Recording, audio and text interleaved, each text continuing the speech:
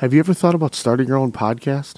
When I was trying to get this podcast off the ground, I had a lot of questions. How do I record an episode? How do I get my show into all the apps people like to listen? How do I make money from my podcast? The answer to every one of these questions is really simple. Anchor. Anchor is a one-stop shop for recording, hosting, and distributing your podcast. Best of all, it's 100% free and ridiculously easy to use. And now, Anchor can match you with great sponsors who want to advertise your podcast. That means that you can get paid to podcast right away. In fact, that's what I'm doing right now by reading this ad. So if you always wanted to start a podcast, make money doing it, go to anchor.fm/start to join me and the diverse community of podcasters already using Anchor. That's anchor.fm/start. I can't wait to hear your podcast. For a limited time at Sprint, get $50 for each new phone you lease when you switch. That's right. You'll get $50 for each new phone on a prepaid MasterCard issued by MetaBank member FDIC. Just register for the card online and you're good to go. Get a network built for unlimited and a great price at Sprint. It's the best of both worlds. And get $50 on a prepaid MasterCard for each phone you lease. Visit a Sprint store this weekend only for sizzling Sprint Saturday deals. Card terms, conditions, and expiration apply. Blog Talk Radio. I don't need you with a bad leg doing it, Brent. You're too damn selfish, and that's why you're sitting there with a bad leg, and that's why I kicked your leg out of your leg. JR, I'm here with Iron Mike Tyson. What did you think of the Royal Rumble match? What do you think of Stone Cold? Intense, man. Cold Stone is my man. He won. Gallows, Anderson, nerds. Yeah, we are driving. What's next for the Battle Club? Well, I think Prince Devitt, World domination. There you go. I think Finn Balor's going to win the Elimination Chamber for one day. Mark Henry going Rasa. Ahmed Johnson. And Mark Henry is handling the big Johnson with those clubbing tree-like arms. McMahon, I got a question for you. What's that? What's the name for the two bomb angels? Unfortunately, I can't speak Japanese all that well. I might want a date later tonight, and I might want to approach one of these girls. What do I call them, a bomb angel? No, let's call the one in the ring Pink and the one out on the apron, let's call her Red, I guess. Oh, that's real clever. Well, what else you going to do? Pink in the ring, the Pink Angel. He's going to win the Royal Rumble. Yeah, the British Bulldog. I've got a history in Royal Rumbles, and tonight I'm going to remake history by winning this night's Royal Rumble tonight because I'm bizarre.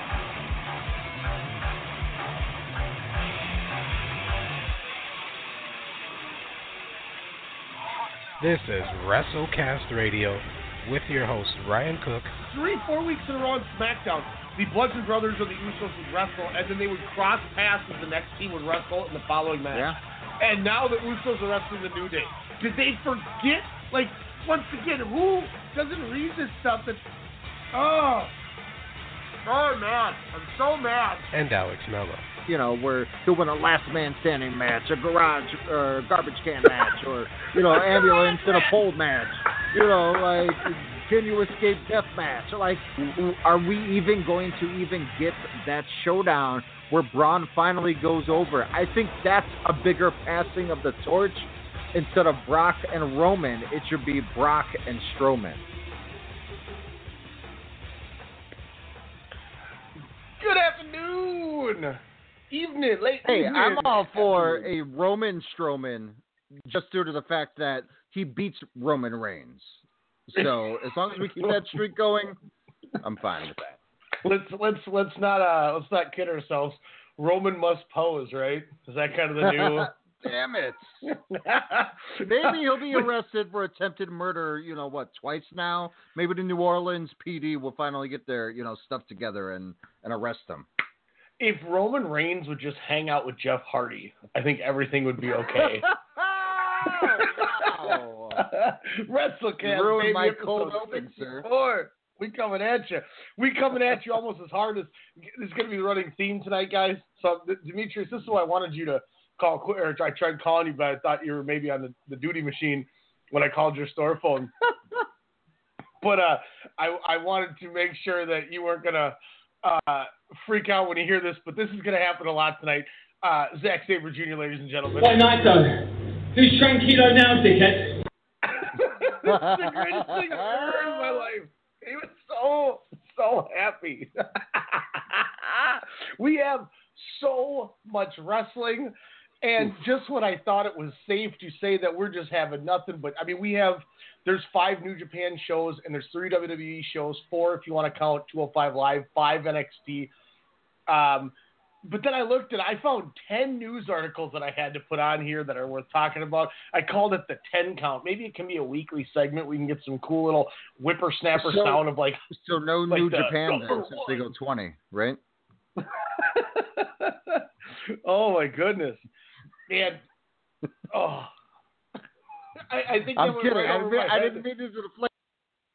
I'm super excited because this is a great concept. 10 count. I'm going to put myself on mute now.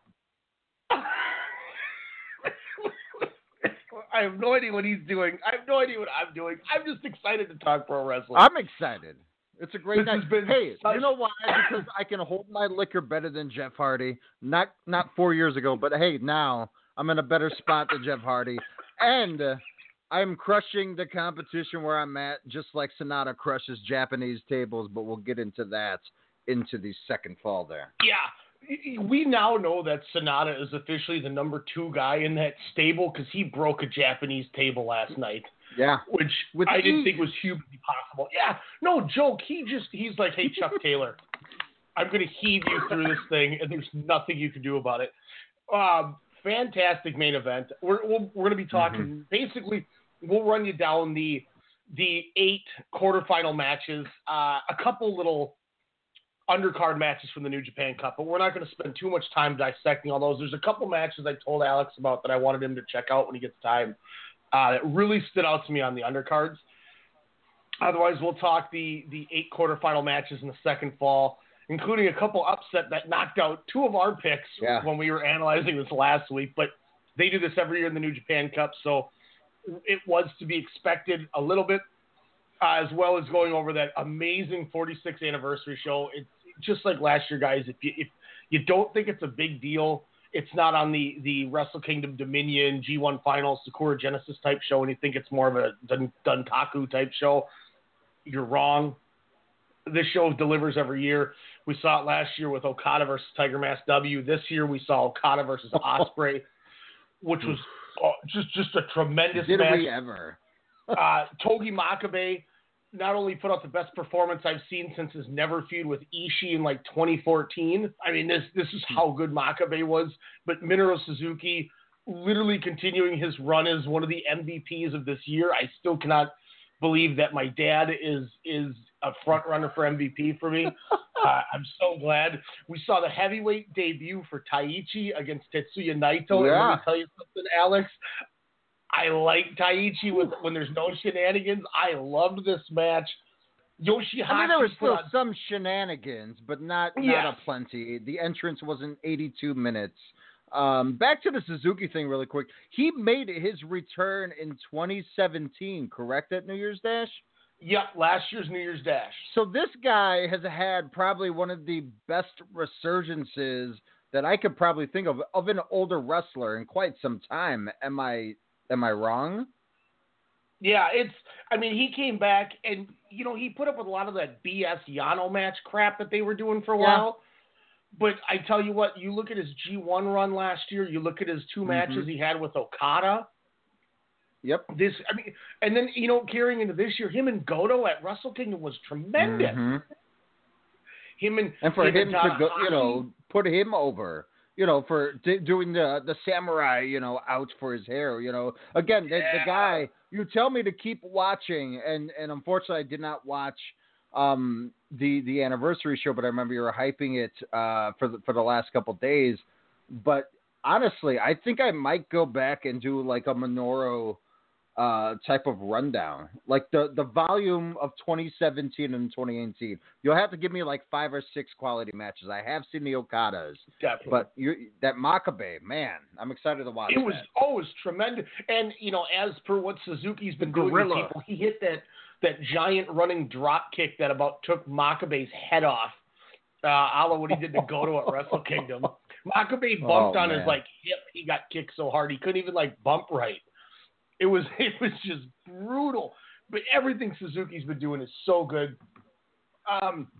I think I saw this in this last week, the 2 best Yoshihashi matches I've ever seen in my life. His match with Kota Ibushi, we'll get into later in the New Japan Cup, was tremendous. And his match with Sonata at the 46th anniversary show was just tremendous as well. Mm-hmm. And then kind of what we talked about last week, the 3-way junior match, LIJ, Suzuki Gun, and Roppongi 3K completely delivered. Every one of these matches, I mean, this final stretch, I won 3.75 to 4.5 on the whole stretch. I mean, it was tremendous. We'll get into all that. Third fall, obviously, Raw and SmackDown. Maybe some 205 Live, but I don't know. This week we got so much to talk about. But, Alex, I'm curious to hear your thoughts when we get there because I know you dropped the no spoilers in the chat, so I figured you were watching it later. Have you fully completed Fastlane? Yes. I just finished the Charlotte Asuka match, spoiler, Charlotte Ruby Riott match. I caught the six-pack challenge, light, Coors, Budweiser, whatever the hell you want to call it, title match last night. So, and I caught everything else after. So I'm all good. I'm intrigued when we get there because I tell you what, low key so far, one of the best shows that the East probably produced in a full calendar year.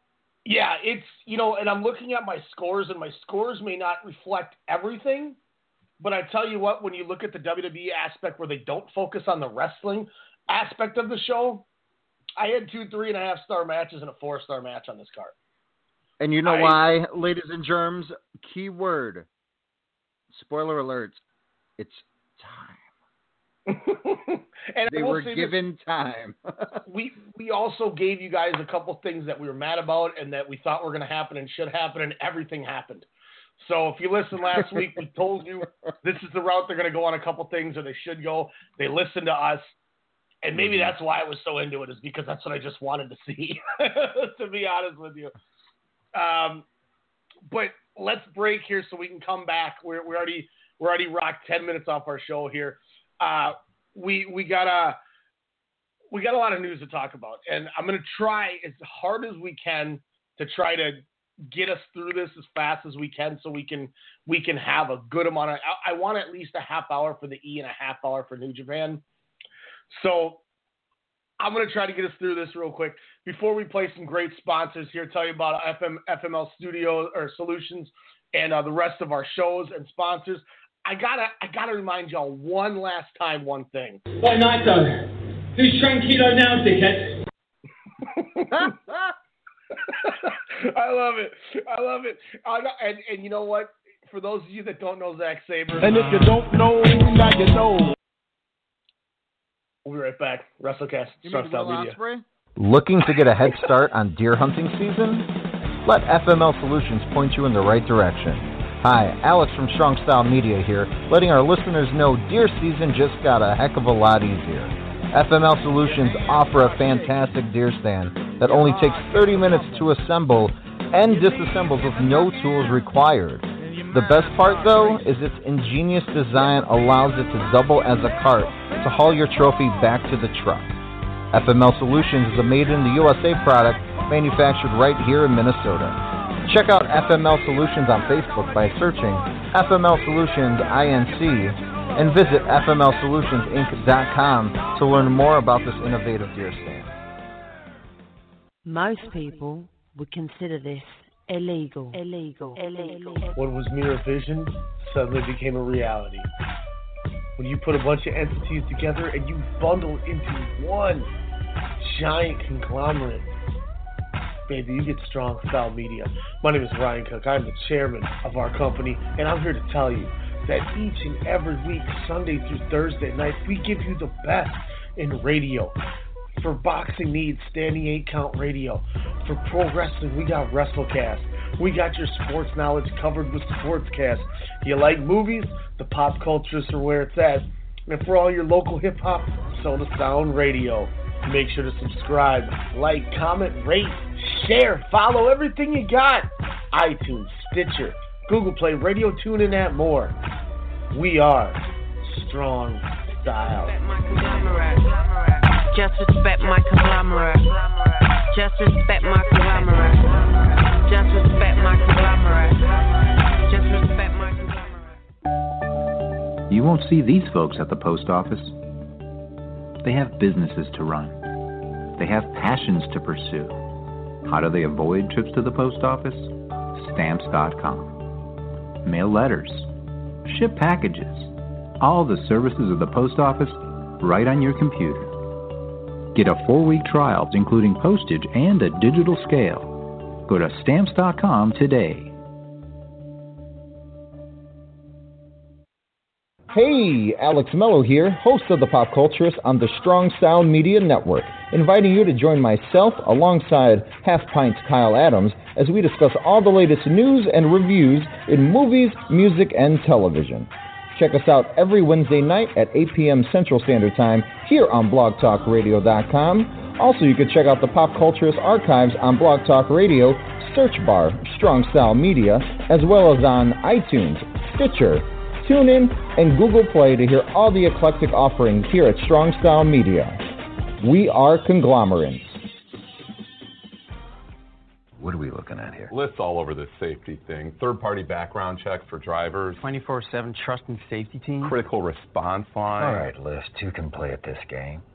What if we had a safe word? What about boba? No, but if you actually wanted boba, it's got to be more exotic. What's your wife's name? Oh, Barbara? Safe word's Barbara. I like that. Okay.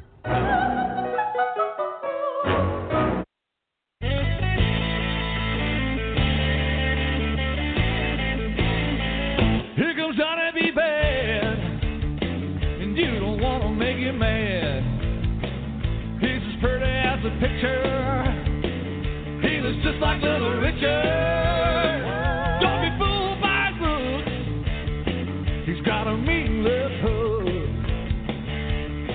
So if you don't want to end up sad, don't mess with Johnny B. Bad. Alex, don't mess with Johnny B. Bad, okay? He looks Dude, like Little Richard.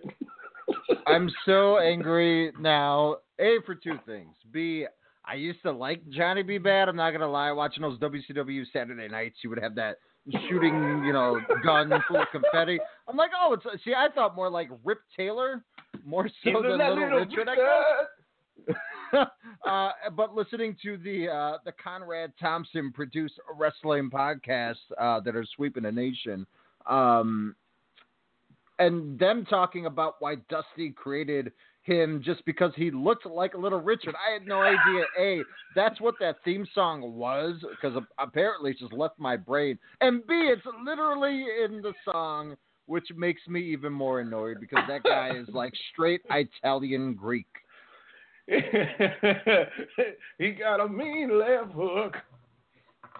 Man, I was dying. I was like, I need to get some WCW that has that terrible theme music of the same guy who does They Call Him the Natural for Dustin Rhodes. I'd say 2 weeks, if you're up to it. We do, like on a late night, like a late Friday night when you're back from work, we do a live show where we watch the last episode of Nitro since it did end in March. Man, the last Nitro I think was on my birthday or the day before my birthday or something like that. Yeah, I think it was like the crazy. 25th or 26th. Yeah, it's crazy. I remembered it was before Mania, but like I was scrolling through and I was like, wow, that was the last Nitro. Granted, it's not like a historic significant year. I mean, it's only 17 years, but I don't know. Just a thought, extra content. Hey man, I don't work till midnight anymore, so I mean, we could do it whenever on Fridays now, which is nice. Boom. we close at 8. Yeah. I will do it on one condition, Alex. One condition. What's that? Can I say this? What night though? Who's tranquilo now, dickhead? Not only can you say that, but we are going to license that quote and trademark it off of ZSJ. And we're going to merch that because that's the greatest thing ever. God. Yeah, the elder Will Ospreay. My God. I love that as we go to commercial break when it's like, if you don't know, you're like, Will Ospreay? For like 2 years, I got those guys. I was like, it's the same guy, right? Literally thought they were the same person for 2 years. Not a day, not a week, not 8 months, 2 years.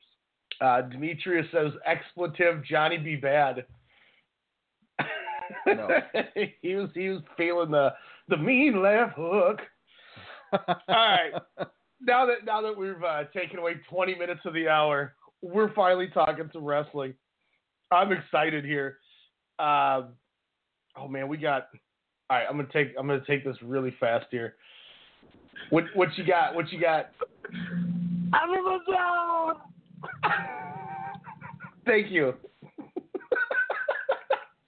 We had thank you for the call. Screaming the Ken Shamrock at us.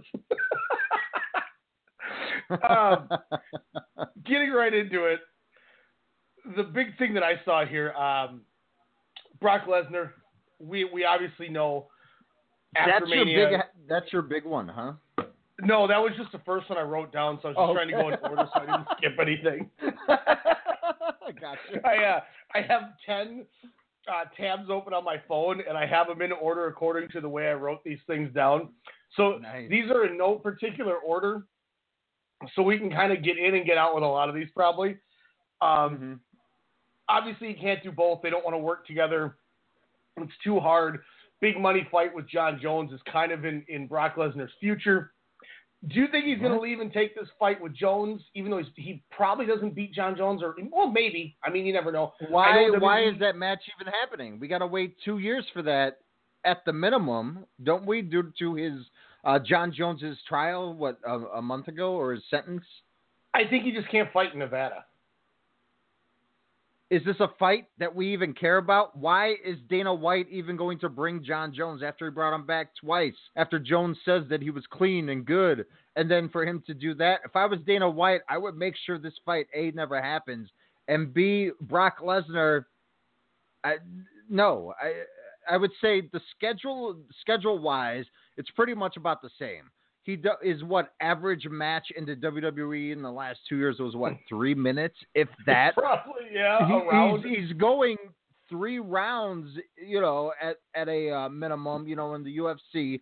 Training is a lot more strenuous. The guy can grow a lumberjack beard and, gain 20 pounds and still look like he's going to murder all your cattle. So, I mean, it's for the fact that, I think he sticks with the E. I think you have a little bit more to that character, especially with Roman Reigns calling him out a few shows back.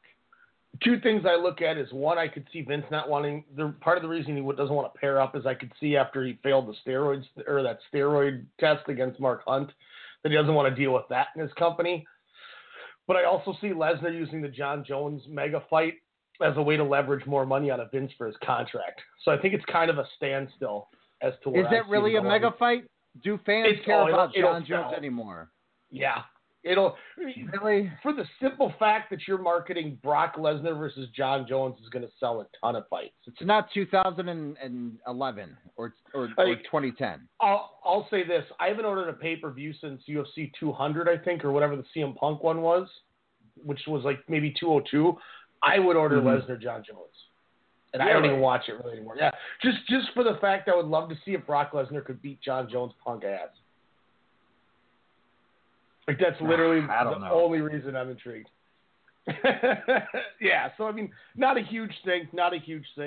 We're going to close that My thing with out. Lesnar, and the reason why I'm not opposed to Lesnar leaving the WWE is because of the average match of being under 2 minutes. To me, that does nothing. I love the Lesnar of old. I love the Lesnar Cena matches where even during the origin of Suplex City at SummerSlam, where that went, 16 minutes, where 14 of that was Cena getting suplexed. That's something I'd rather see than a 2-minute squash, I suppose. But that's tough.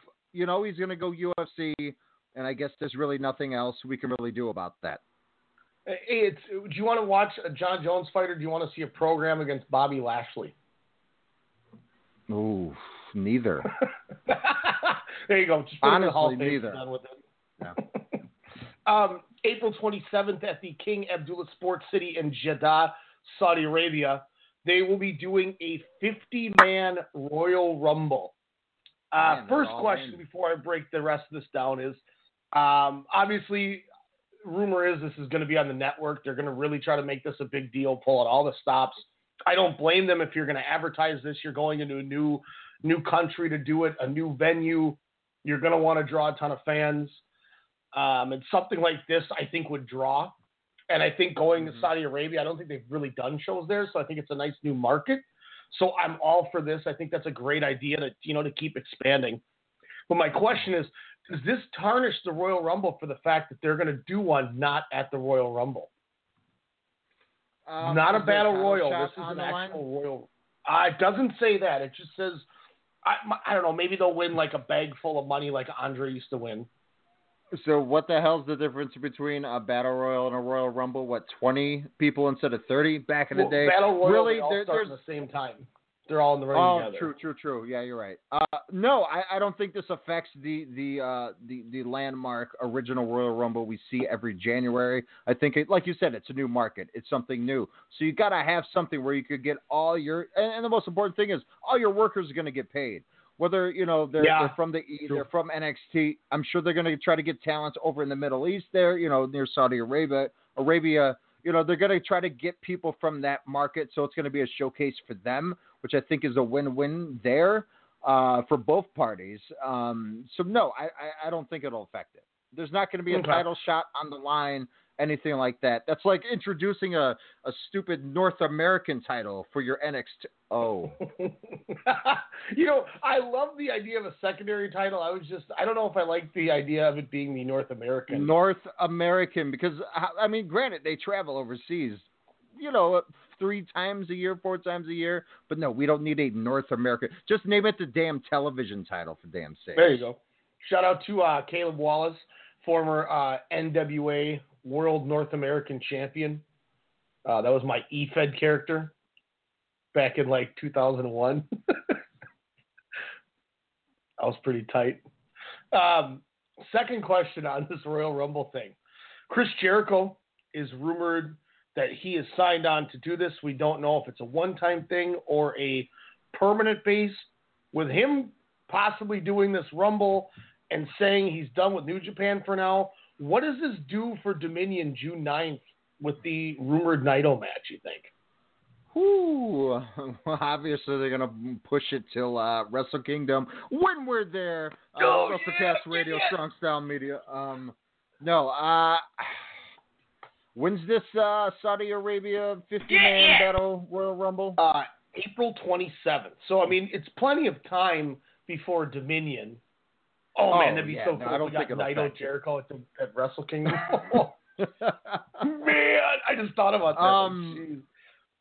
I would say, why can't you do both? Hell, he'll be wrestling on a cruise ship 3 months after, Dominion anyways. So, it's Jericho. I think he's earned enough credit where he can be an actual freelance free agent. Cody Rhodes, Young Bucks, kind of in the same boat as well. But, Jericho, he's the almighty. He's the Ayatollah. He can do whatever the hell he wants. And end of sentence. I thought your big star would have been the Great Khali. I thought that was going to be your big. Well, that's big comeback star. That's India. Well, I know, Saudi, Is he big in Saudi Arabia like India? Because that's a different cult. That's like a whole. If I was in Saudi Arabia, I'd probably be big too. Racially ambiguous, man. Speaking of always trying to do big things, Jeff Hardy totaled his 2016 Cadillac, estimated $8,000 in damages when he hit a guardrail at 50 miles an hour at time of impact. Area of action is about 2 hours from the Hardys' home in Cameron, North Carolina. 2 hours. That's the insane thing to me about that whole story. 2 hours away. There's not a Motel 6 there, Jeff Hardy? Yeah, I know. Brother Nero? You couldn't get into your vessel to transport you? Come on. Be smart about it. That's he like saying you're going to induct boat. That's almost as stupid as saying you're going to induct Kid Rock into the WWE Hall of... Oh. You notice that wasn't on my 10? Oh. Sorry, continue. Don't worry, we won't be talking that. I knew it too. I'm like, God, how many celebrities do they have left? And they're like, Kid Rock's doing the theme for that. I'm like, oh no, this year is Kid Rock's going in. Watch out, divas. Get your penicillin ready. What does this do for Jeff Hardy now? He's cleared to return. There was talk that he's back for Mania to do the Hardys versus the Bar at Mania. Well, you got the Compound. Well, that's supposedly that's tonight. Prior. But he filmed everything before the DWI. So now, if that's going to happen tonight, do they air it? Do you think he's going to be in the Ultimate Deletion match if they air it tonight? It depends on how awful you have to edit. If the editing sucks, either they might just scrap the whole thing if he's going to be heavily induced, or maybe if he was just, some part at the end to cost Bray Wyatt, then, that's something that you could easily delete from so I don't know. That's a lot of damage. That's stupidity. 2 hours away. Who was with him? Where's his people? Like that to me, that's stupid. I think this derails a whole lot. And I think Matt Hardy, this will be your last year in the WWE because Jeff Hardy will definitely be released. Oh yeah, released. Released. Hey, Jeff Hardy. What night though? Who's tranquilo now, dickhead? And Jeff Jarrett said himself, I wanted to keep Jeff as a single star, not Matt. You said it yourself. Well, yeah. And I'm going to be honest with you, man. It's just kind of what we talked about. There's a reason it didn't draw ratings. The whole Matt Hardy thing works with about 50 people in the crowd. And I thought it was cool. I was all like, yeah, when he first did it. And now, I'm like, all right, well, I guess I'm watching. And I felt bad at Chamber. Hey, you say Elijah doesn't watch wrestling. He's the reason why I know at all about that whole broken Matt Hardy gimmick. Was him just yelling about it for months. I'm like, what is he talking about? And then him showing me, I'm thinking, oh, you have a great mind of wrestling. This is amazing. I'm gonna get this out of the way now because probably won't do it too hard during WWE segment. But I gotta rant a little bit, Alex, because I know we talked about the whole star making thing before. And how it's not working. And my question is, they go through all these hoops and legal battles and hoopla and ins and outs with lawyers and settlements to acquire the rights to the broken Matt Hardy and the whole gimmick. So they get the rights to this all, and then they don't even use it. Like, they just still call it, why does he have to be woken? Why does he have to cut promos in a white room with only half of his teeth recapped because his bottom teeth he forgot to do when you look at him smiling? And all he does is just laugh now. It's not even the same premise of a character. He would come out and cut a promo and do it all on the whim. And, he doesn't even use the same music. His wife wrote the piano music for the song that he sang at the Chamber. Yet they give him some new corny ass CSO music where he's laughing before the music even starts. Why do you go through all this battle to get these rights to do the exact same thing to try to bring back what the people did like, and then you change it?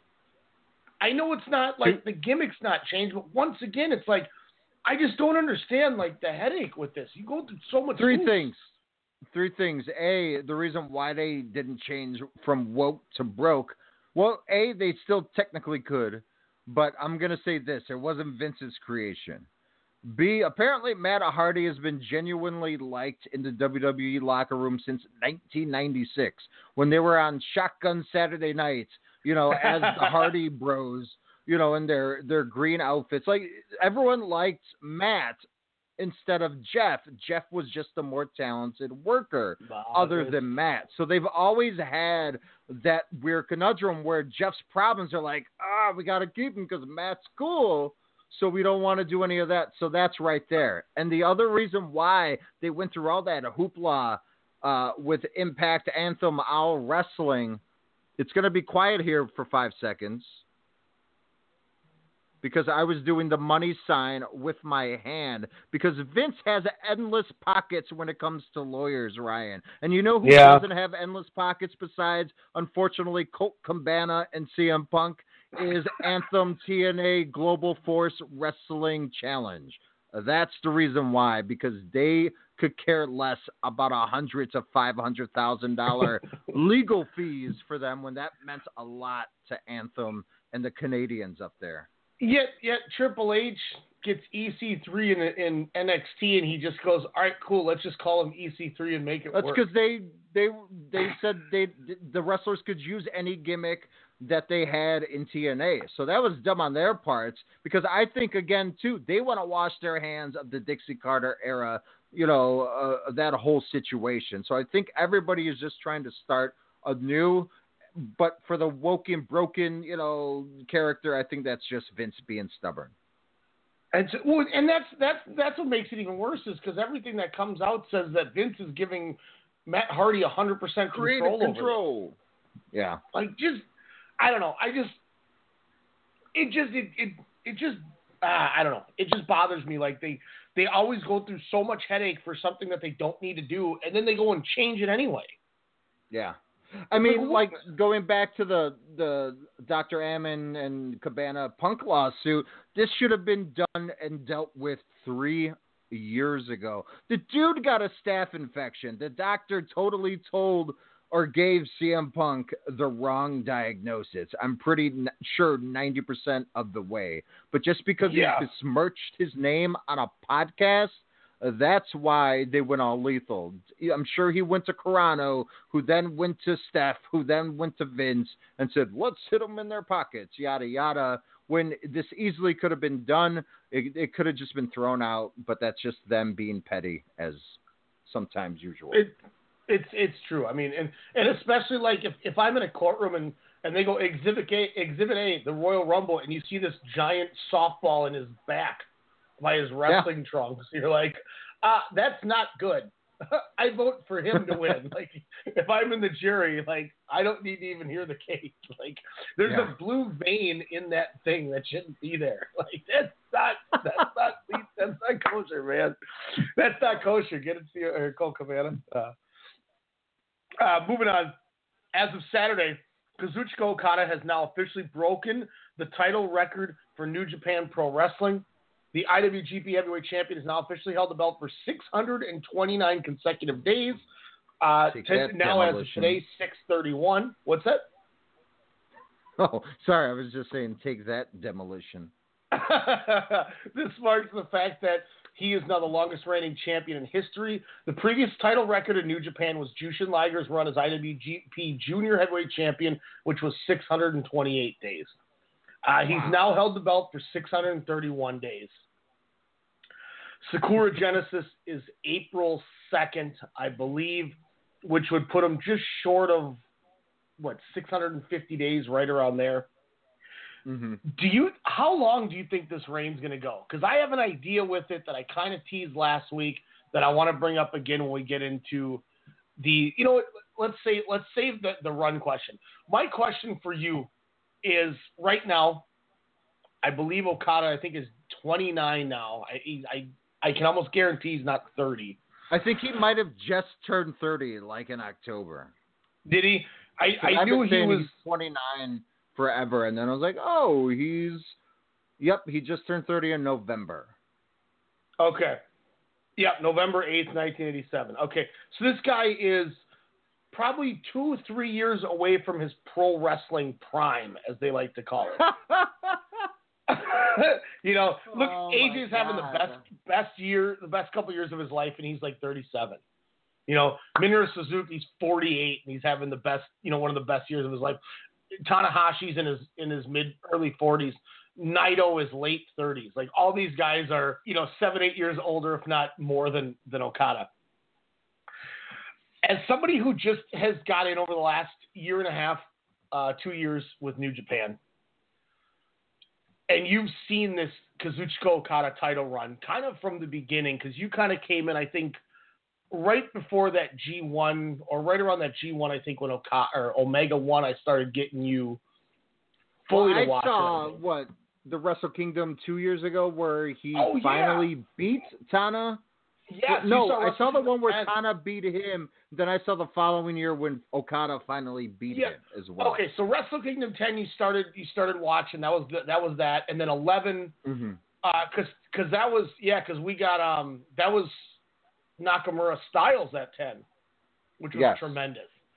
Which I'm mad at myself from not knowing that now of what I was watching then, how important that was. Well, and this is going to be the kicker before WrestleMania, because I'm assuming you're going to be here for WrestleMania weekend, where we'll watch 18 hours of wrestling shows. We'll watch NXT. I'll probably buy all the iPay-per-views of the indie shows so we can watch all those. But what I want to do for one, talking about that real fast, is we need to rewatch the Wrestle Kingdom match before WrestleMania and kind of see the evolution of AJ, who I think has improved since he left TNA, but obviously how does Nakamura do on the the potentially the biggest, I shouldn't say potentially, but in the biggest stage he's ever been in, because of how many people are going to be there. But my question to you is, now that you've gotten into this, this is year 3, last year and a half was real full years with your subscription and the whole 9 yards. Mm-hmm. With this title reign, is it fair, and I've teased this always before, but is it fair to say right now that Kazuchika Okada is arguably one of the top 5 wrestlers ever? Ever? Oof. If you think of the run he's had in the last 4 years, has anybody been able to top this run that he's had, and the fact that he may get better still? Like, he may have not hit his prime. I would come back at you with yes. There was a little guy named CM Punk who held the WWE title for 434 days as well. And I mean, he captivated audiences. He kind of went away, kind of what, pardon me, Ruby Riott, is trying to accomplish with that character. CM Punk, just knocked it out of the wall. He was, he didn't conform to what society says as a wrestler. Hell, the backstage politics, he defied until finally he got people to realize, oh, this kid's got it. So I would say Punk for sure. I mean, and you can't deny John Cena in there, but for New Japan wise, he has to be your ace to kind of come out, since the 2010s, besides, of course, Tanahashi. So do you have Okada going over Tanahashi? That's my question to you. This is going to be crazy. Some people are going to think I'm really nuts here. But I think if you went to the meat and potatoes through a lot of stuff, you could argue Tanahashi and Okada is 2 of the 5 greatest workers who's ever wrestled. It's remarkable to think of the business they've done, the matches they've had, the programs they've had, and in an era where, they were in a dying company who Tanahashi resurrected with the dads, the big dads group. Goto, Makabe, Tanahashi, Nakamura. And Tana led that charge from a company who was, everybody had jumped ship because Inoki was just doing terrible business. They all went to All Japan. But how is Tanahashi not part of that dad group when he's already 12 years older than Okada? Nakamura. Tanahashi, Nakamura, Goto, and Makabe. But this guy's main evented like 7 or 8 Wrestle Kingdoms. God, maybe even more than that. Maybe 9. I'm trying to think. He met 2 with Muda. He had the Wait, 3 you're saying with Tanahashi faced Muda? Yeah, he beat, because title. The first year's main event was Muda and Chono against Tenzan and Kojima at Wrestle Kingdom 1. And I believe at 2 he beat Muda. At 6 he beat Suzuki. 7 was Okada. 8 was Nakamura. 9, I think, again, was Okada. God, I can't remember all these on the fly. I apologize. But regardless, like, Tanahashi is he's so good. He's such a fantastic worker. And I look at Okada's run, though, and I go, my God, 1989, 1990 Ric Flair might not touch this. And he had the matches with Steamboat and Terry Funk. Oh, yeah. Matches that were just the Sting matches. It's to the point now where, as obviously after giving it 2 watches, spoiler alert for next segment, I gave Okada versus Ospreay 4.5 out of 5, and I was disappointed. And as crazy as that is, that's my expectation. I'm like, this dude is so good that unless he's wrestling Toru Yano or Bad Luck Fale, he should have a 5-star match every time he's in the ring. Is that due to the overhyped of this match? Not overhyped because obviously they don't do too much hyping or TV, but just in your mind. Because I thought this was more of a grown-up Will Ospreay, if you will, but also Okada saying, no, I am the leader, son. It was kind of like a mentor-mentee type of match, in my opinion. I will give you – ask me that question next segment. Ask me that question again next segment. Because that's a great question. I got a decent answer for it. Okay. Let's keep knocking this out here. This one I threw in as more of a joke because of what I sent you on Facebook. Kurt Angle said Jason Jordan should be back in 6 to 8 weeks. I'm very optimistic for it.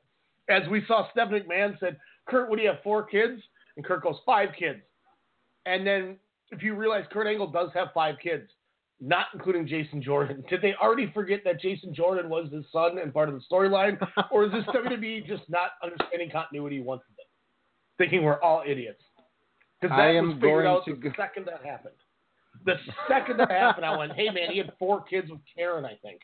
And he said 1 with his new wife. That's 5. Oh, they must not be counting Jason Jordan. And then I found that meme video I sent you on Facebook where Jason Jordan's crying to that sad music. Give me a break, guys. Continuity. Just like that. That was caught. I'm just gonna go. They are fantastic at their continuity because it's continuous.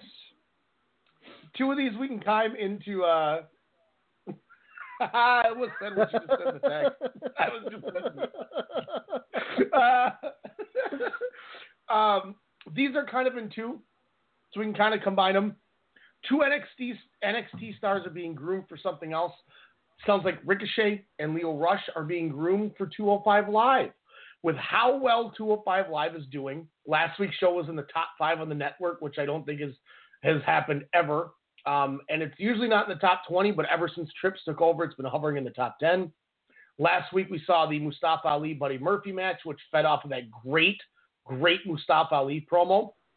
Mm-hmm. And you know what? We're going to combine 3 into this category. They're talking about bringing in the 205 Live tag titles after Mania as they put Kenta and Akira Tozawa together as a tag team. Finally. Which I loved.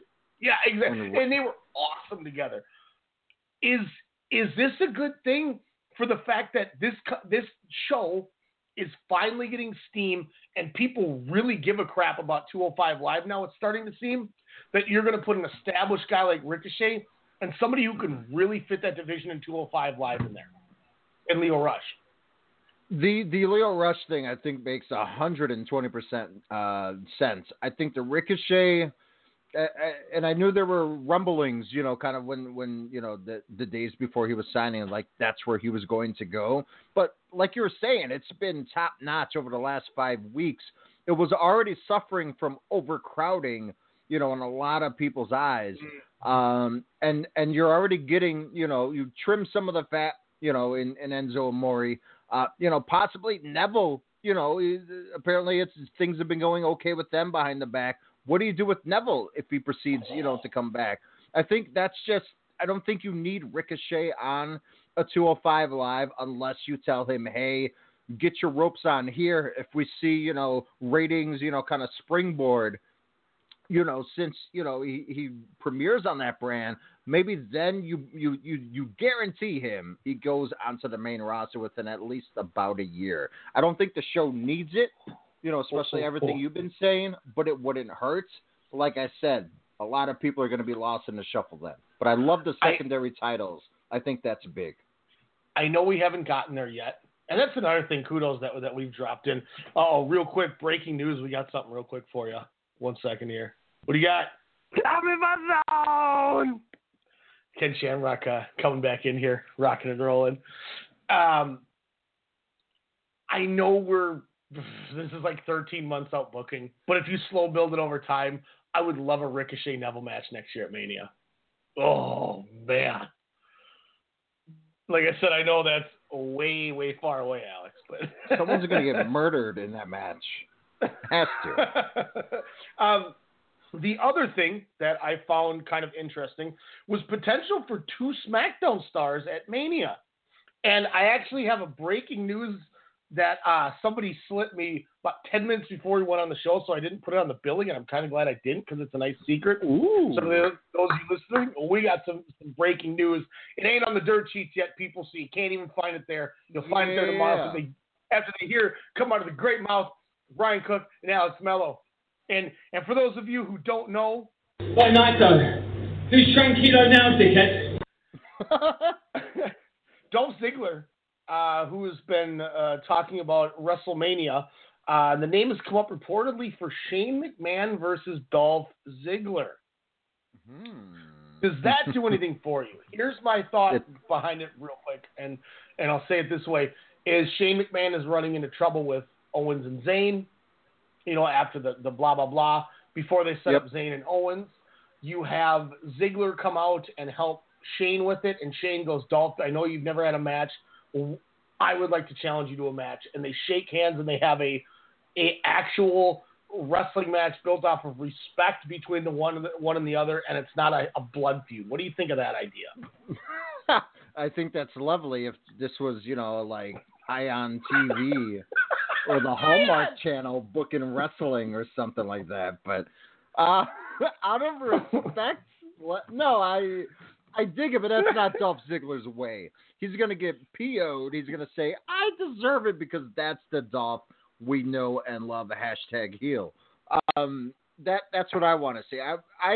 But I wouldn't mind, sadly enough, from the actions from last night, I wouldn't mind to see a triple threat, even though there's no repercussions, unless I think loser gets canned. That's the only way that match will make sense.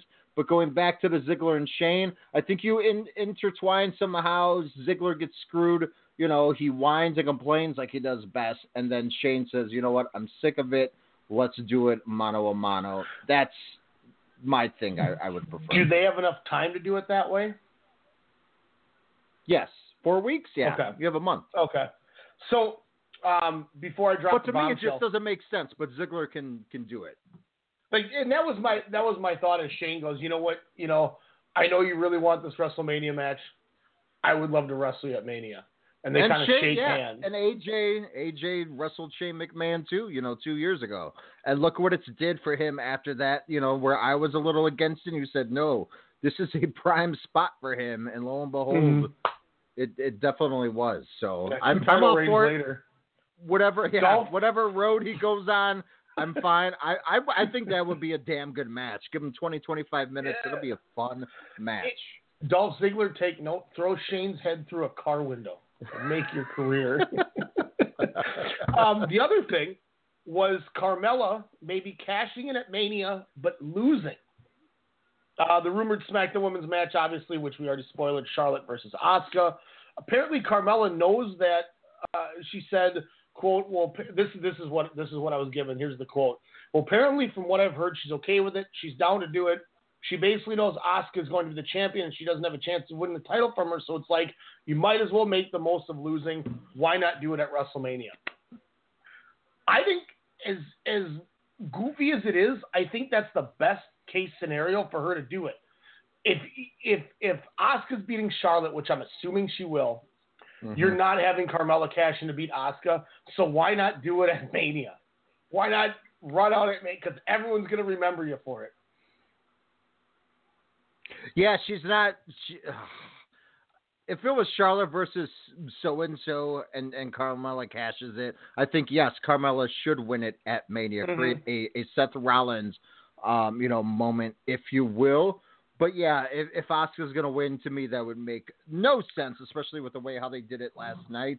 But, I think, like you said, the biggest market, the biggest stage in all the world, the grandest, if you will. Yeah, just have her lose it at Mania. Then maybe have Charlotte, come back in. Maybe she turns heel. Maybe that's how she turns heel again. She cost Asuka the strap against Carmella. And here's the one thing I'll say too is, Carmella,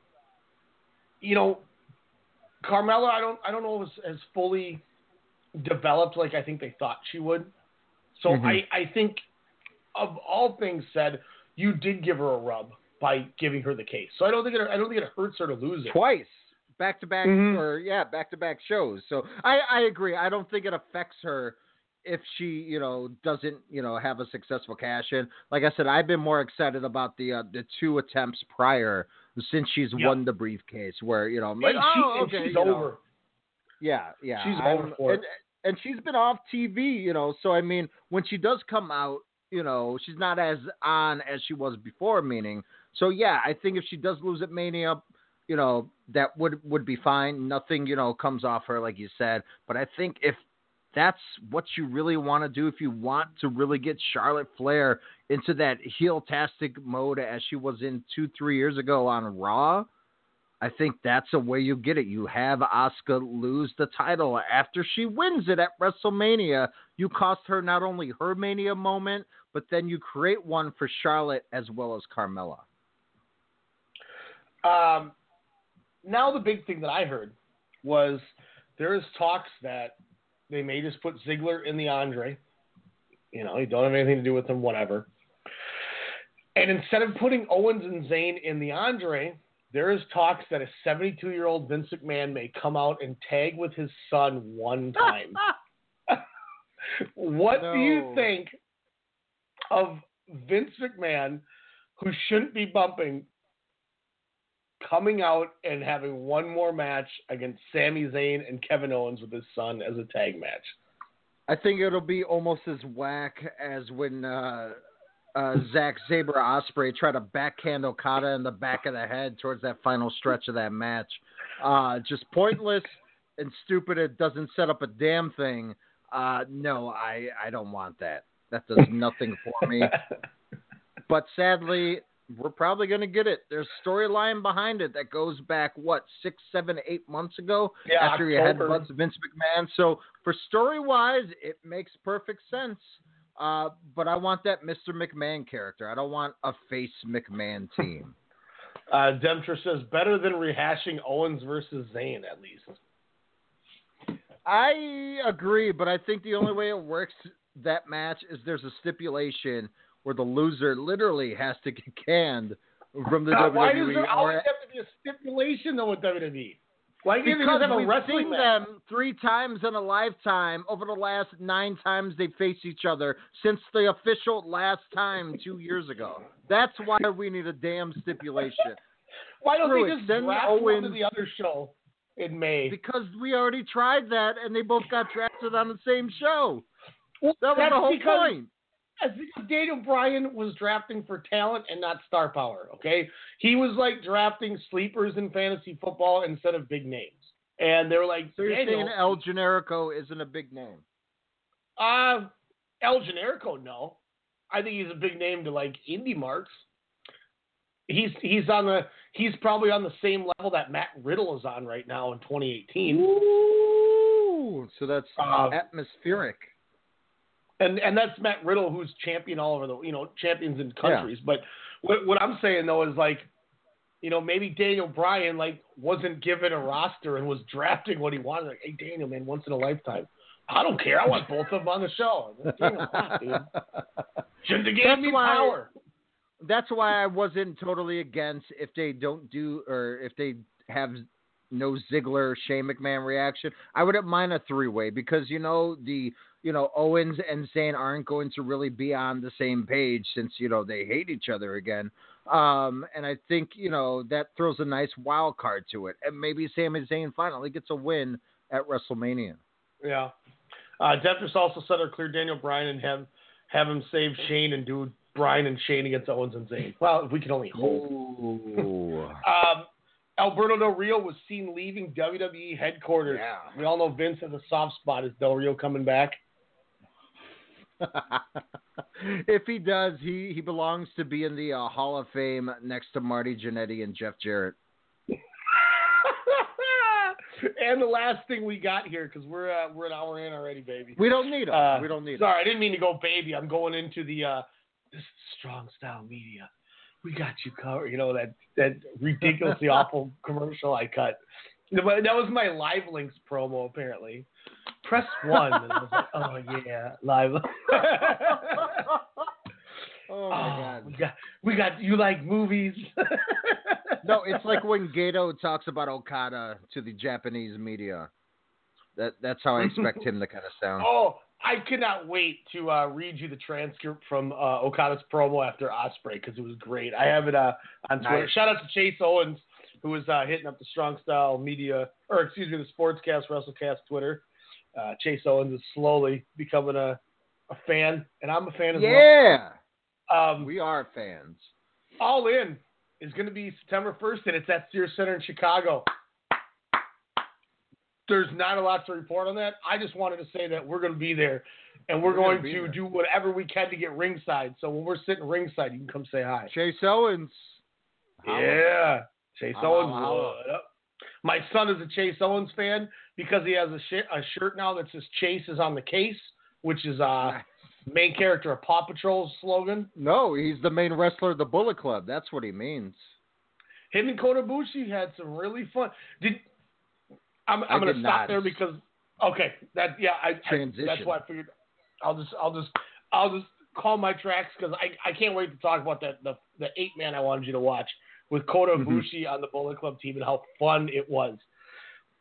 We're going to break. We're going to come back. Hour number 2, New Japan, WWE. We got a ton to talk. Don't go away. WrestleCast, Strong Style Media.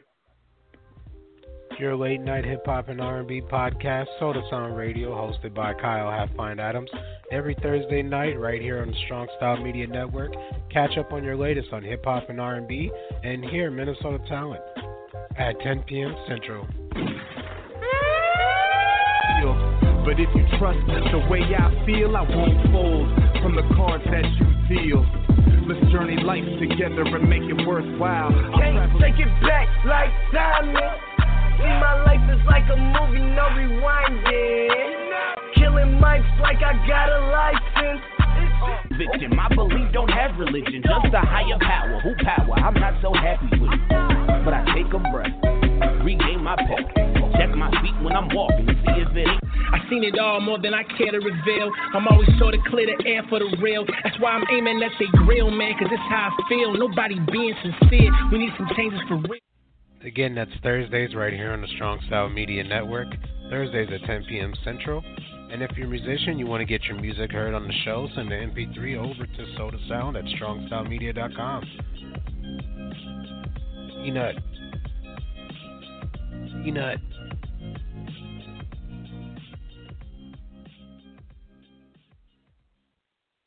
This right here is Alpha Brain. I just drank some of this in a shake. I got to tell you right now, I couldn't be more clear. You're Clarity. 50, so I use it. I don't do anything without it. I'm addicted to it. I know, but I'm 48, but I feel like I'm 26. I have a boner right now. But I have so much energy. Like I took an Alpha Brain. I never do. I want to fight you. I want to fight you. I want to go, chin down, and I want to bang, bang. Oh. Hey, I'm Dr. Apke. What's up? He's been distraught ever since his friend smoked him last week in fantasy football. Now he's grabbed this post and he won't respond. He's got Luzonic plaque. What is? He's a loser. He's not a loser.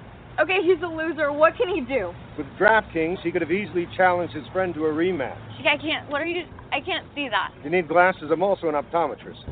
At DraftKings, you can play free private contests whenever you want. Strong Style Media presents Sportscast Radio, the one that started it all, with your host, Ryan Cook, and me, Jordan Jiskra. We're going to be giving you everything, and I mean everything from baseball, football, basketball, hockey, field hockey, soccer, bobsled, boxing, MasterChef, Survivor, and even that weird sport where they do the hurdles and jump puddles in track and field. All right, maybe not that one, but from the college to the pros and from the rings to the rink, we've got you covered. Sportscast Radio.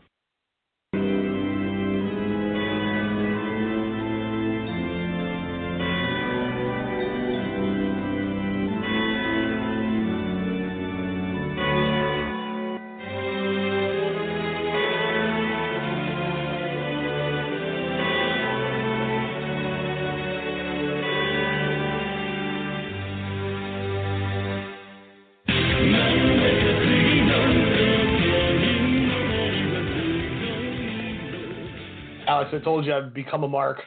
Became a mark so hard he got music during commercial break.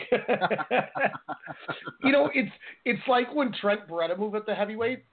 It's just a breath of fresh air to just get another guy that, every time I would see, if you get Taichi and Suzuki taking on Tanahashi and Makabe, you knew Taichi was taking the pin because he was a junior.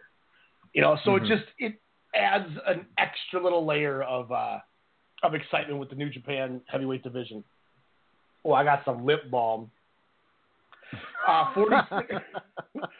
Sorry, for some reason my lips are just, it's starting to heat up, and my lips just got chapter. Thank you, girl, for the lip balm. Where do you want? Should we start 46th anniversary here? Let's start 46. Let's be, let's be a constant continuity of New Japan wrestling shows. We'll start from the opener and work our way up so I can get through some of these early ones, and then we'll kind of talk more as to what you got to watch. Opening match, we saw Tetsuhiro Yagi, Shota Miru, Ren Narita, Tomoyuki Oka, and Yuji Nagata being the dad of the Young Lions. Yeah. Taking out the team of Jushin Thunder Liger, Ryusuke Taguchi.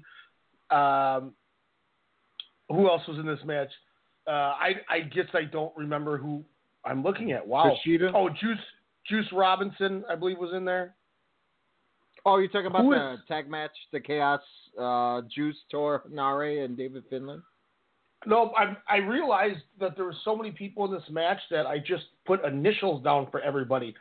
And when there's six people... So Tenzan, Jushin Liger, Kushida, Taguchi, and Tiger Mask battled Ren Narita, Shota Umino, Tetsuhiro Yagi, Tomoyuki Oka, and Yuji Nagata, as you stated, being the dad of the Young Lions there, which was pretty damn cool to watch. Thank you. I'm like, God, there's so many HTs, like Hiroshi Tenzan, Hiroshi Tanahashi. Juice Robinson out of HT. Well, I saw something that said JM, it looked like, and I'm like, JM? I'm like, I don't know who that is. Because Juice was with Dave Finlay and Toa Henare in the second match. But Liger and company. Oh, Tiger Mask. See, that's Tiger Mask. I went 2 3/4 on this match. I'll be honest with you, these Young Lions, every show, I say this every week, continue to impress. I gave you a New Japan Cup match to watch when you get time with Desperado against Umino, which was just fun, so fun to watch. But obviously, the Young Lions are going to take the fall. We didn't get the 7th match in the Katsuya Kitamura trial series as he has a concussion. He's out. So his match with Nakanishi did not happen. So they jumped right in. We got Toru Yano, Tomohiro Ishii, and Hiroki Goto defeated the team of Toa Henare, David Finlay, and Juice Robinson. Basic, simple match. Went 2.5 on that one. Now we get into the bread and butter of this. You saw out of these last 5, how much did you all see out of these? You saw the main event. I saw this match.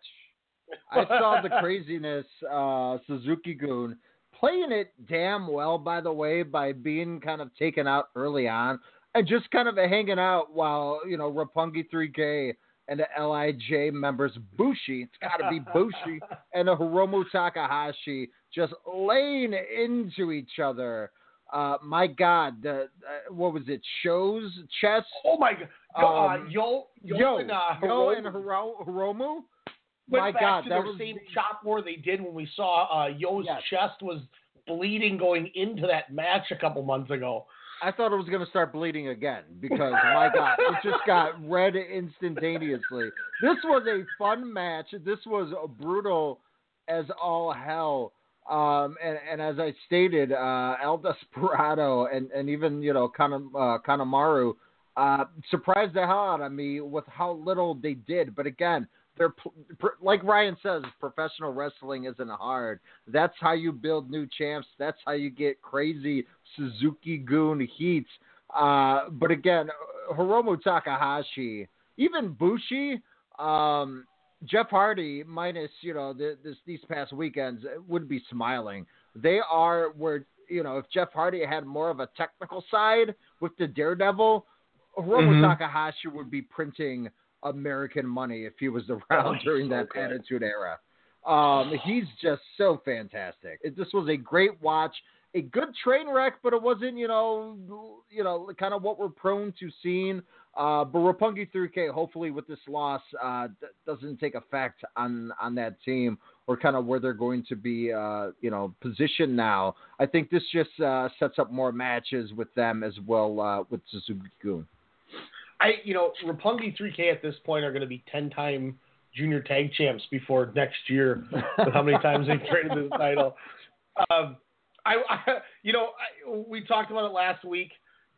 You went Roppongi, I went LIJ. We were both wrong. I went LIJ because I thought there was going to be a title change, and I thought that was the reason they added them to the match. There was a title change. I just picked the wrong team. I should have went with what I had thought, but it was what it was. I'm glad Desperado and Kanemaru got the win. They deserved it. They worked so well. They're my favorite of the juniors right now. Mm-hmm. And especially with Taka taking a little different role, which we'll get into, that I want to compare him to that I think you'll like. But, you said it perfectly. I went 3 3/4 on this match. I almost went 4. The finish was fantastic with Bushi hitting the mist, only to have Kanemaru spit the whiskey into his face after the mist to get rolled up by Despy, which was just tremendous. It was such a cool finish. They got the belts and booked it out of there. Oh, I loved it. Another awesome spot where Bushi hits the MX on, I think it was Desperado, and Kanemaru's standing on the apron, and before Kanemaru can run in the ring to break up the pin, Hiromu dives over and does the sunset flip powerbomb to the floor over the top rope on him to stop the breakup. But then Roppongi obviously broke it up. But it was, you didn't even see him come in your camera lens. It was so good. Mm-hmm. This match delivered tenfold, and I say that more than what I think we thought it might. As we talked, one-on-one would have been cool, but I'm all for it. We get a lot of Desperado cutting promos after this saying, everybody doesn't remember the rules of a 3-way. It doesn't matter who you pin. I don't know why people keep talking about this. And, he's going ham.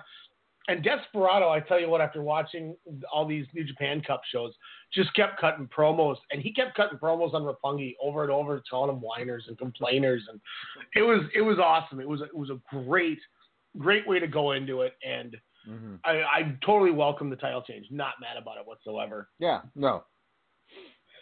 Then we got Sonata taking on Yoshihashi. I went 4 stars on this, Alex. Wow. I wouldn't disagree with you. Just like last week where I was like, oh, Yoshihashi totally surprised me. He surprised me again, not only with his match against Sonata, but also in the New Japan Cup with the match that he had there as well, which we'll get into here in a bit. This was great. Like you said, Sonata easily is 2 or 3, with the way Gato's positioning him in New Japan right now. He's definitely, I would say, even though there's so many, the future of New Japan. He's definitely going to be within that group that will, kind of lead it on, take it away from the dads, if you will. Sonata's got it. Yoshihashi, his the offense that he has, where I'm getting more prone to it. I get it. He has a method to his madness. He wants to break your neck down.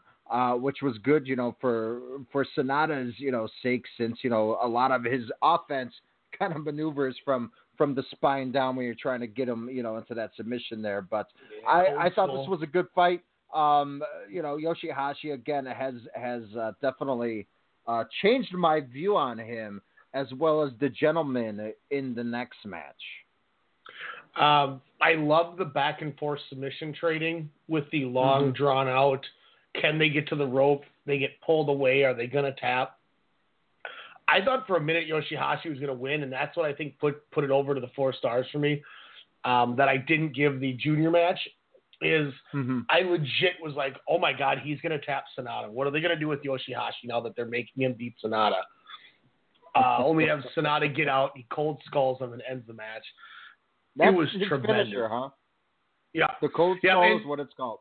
I just always called it, his submission move. Well, as we saw too when we get to the Chucky T match, that he uses it to set up for other moves too. So we'll definitely get into that, which was an awesome match too. Him and Chuck Taylor. Wow, was that good? Sonata and Yoshihashi stood out this week, like we said. But just really good chemistry between the two. Everything seemed to click.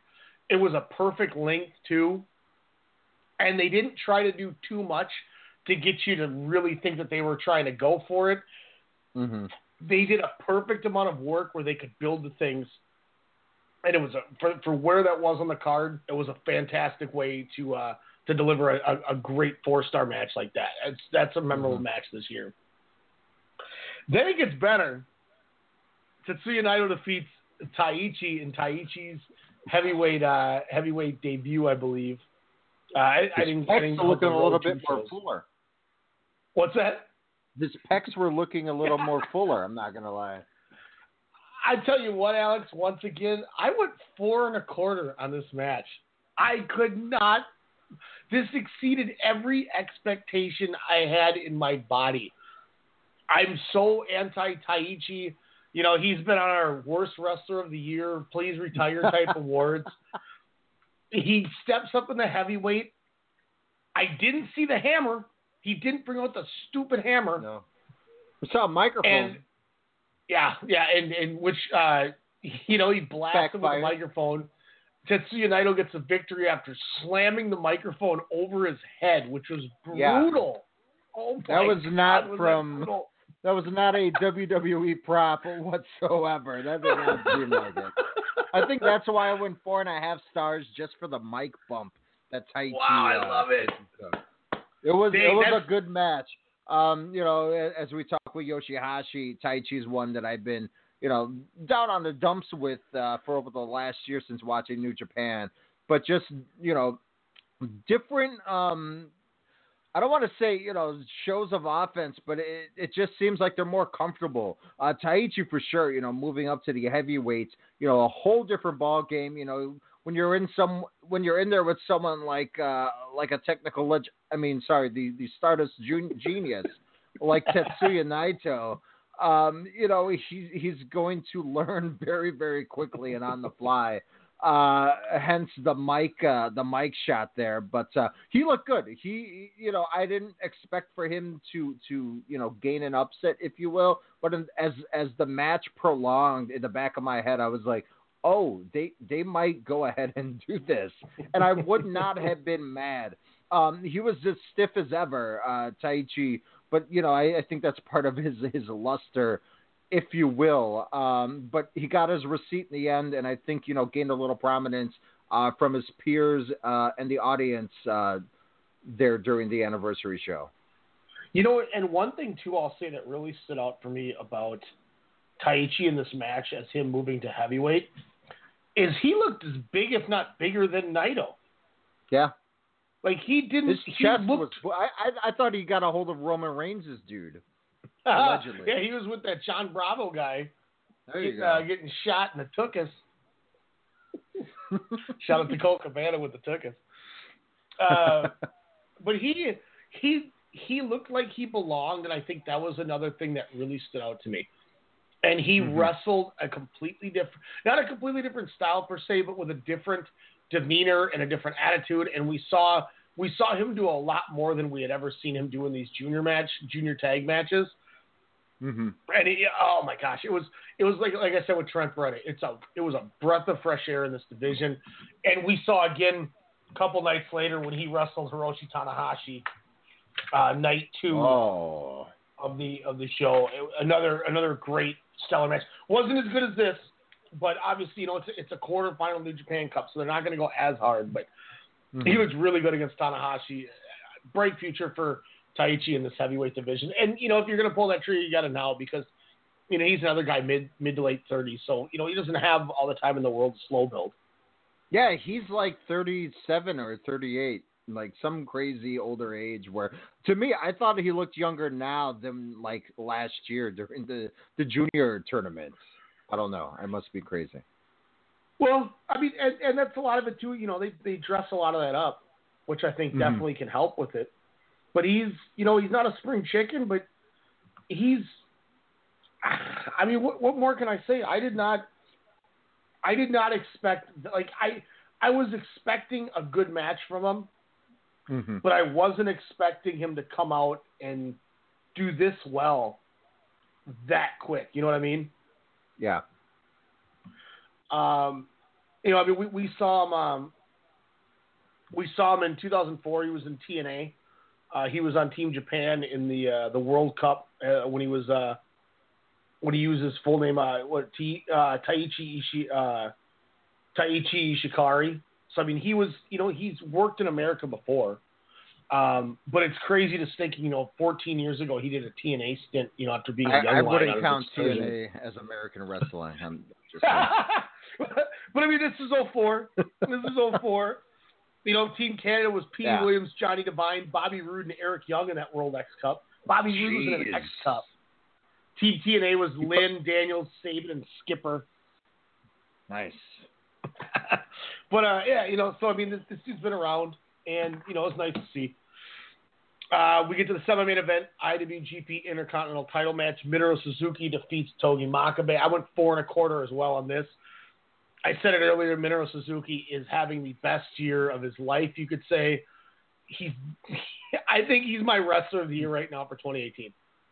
If I had a pad in front of me and a ballot, through quarter number 1, my MVP is Minoru Suzuki. I never thought, and I love Suzuki, but I never thought I would say that he's my MVP with some of the talents like Okada and Styles and Omega and Naito and, those guys in the world. But I don't know what else to say. Like, this guy's just going out there and having match after match that is just blowing me away. Is he the Japanese version of Terry Funk, even though Japan loves Terry Funk? Well, he never said anyone's mother was a bleep, and I don't think he's retired 7 times. Will we see a Terry Funk Minoru Suzuki match before one of them? Yeah. No, but he does have a guy in his stable that doesn't like Tetsuya Naito. If you don't know, his name is Zack Sabre Jr. He said this. Why Naito? Who's tranquilo now, dickhead? It was so good. We saw Togi Makabe against Tomohiro Ishii years ago in a never title feud that was tremendous. He had a fantastic match in the G1, I think 2014 G1 against Tetsuya Naito, where he went over. And, ever since then, he's kind of been in the tag scene doing Great Bash Heel with Honma and Tomoaki Honma and doing things like that. And he hasn't kind of done as much as he used to do.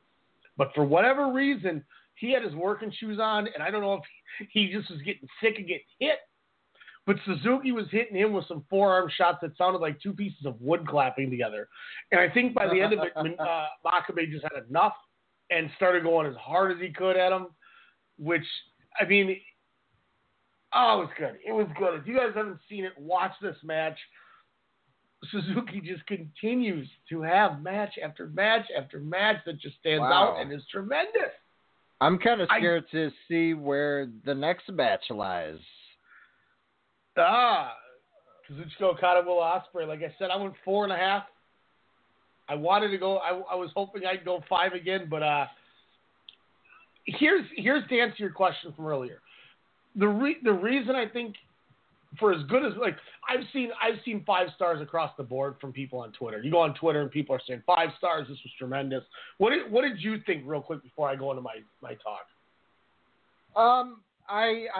Sadly I wouldn't give it a 5-star match or rating, but I knew going in, I knew the result. I don't think you would give, if you don't give the title to Tetsuya Naito after having the 2017 that he had, or even, countless other challenges. Hell, even Evil with how he was going, Sonata with so much heat that they were, meaning popularity from the crowd being over, I guess I should say. This match, I get what you were saying, but I liked how Okada was the Richard in the match. I like how he can kind of, get away from the crowd and kind of, do something a little bit more. I just don't think he saw Ospreay, Sabre Jr. as more so of a threat. Yeah, he wanted the challenge, go back, to history, but this cocky Okada of old, if you will, is kind of reemerging, and I kind of like it. So for that right then, I kind of knew how the match was going to progress, but that doesn't say Ospreay with his poses and his rainmaker that he delivered, didn't step up to the challenge. He was great. He was, there, but he wasn't there, and Okada knew it. So, it kind of took a little surprise out of the gate, if you will, but I thought they told a pretty good story, and this was just, a pretty damn good match.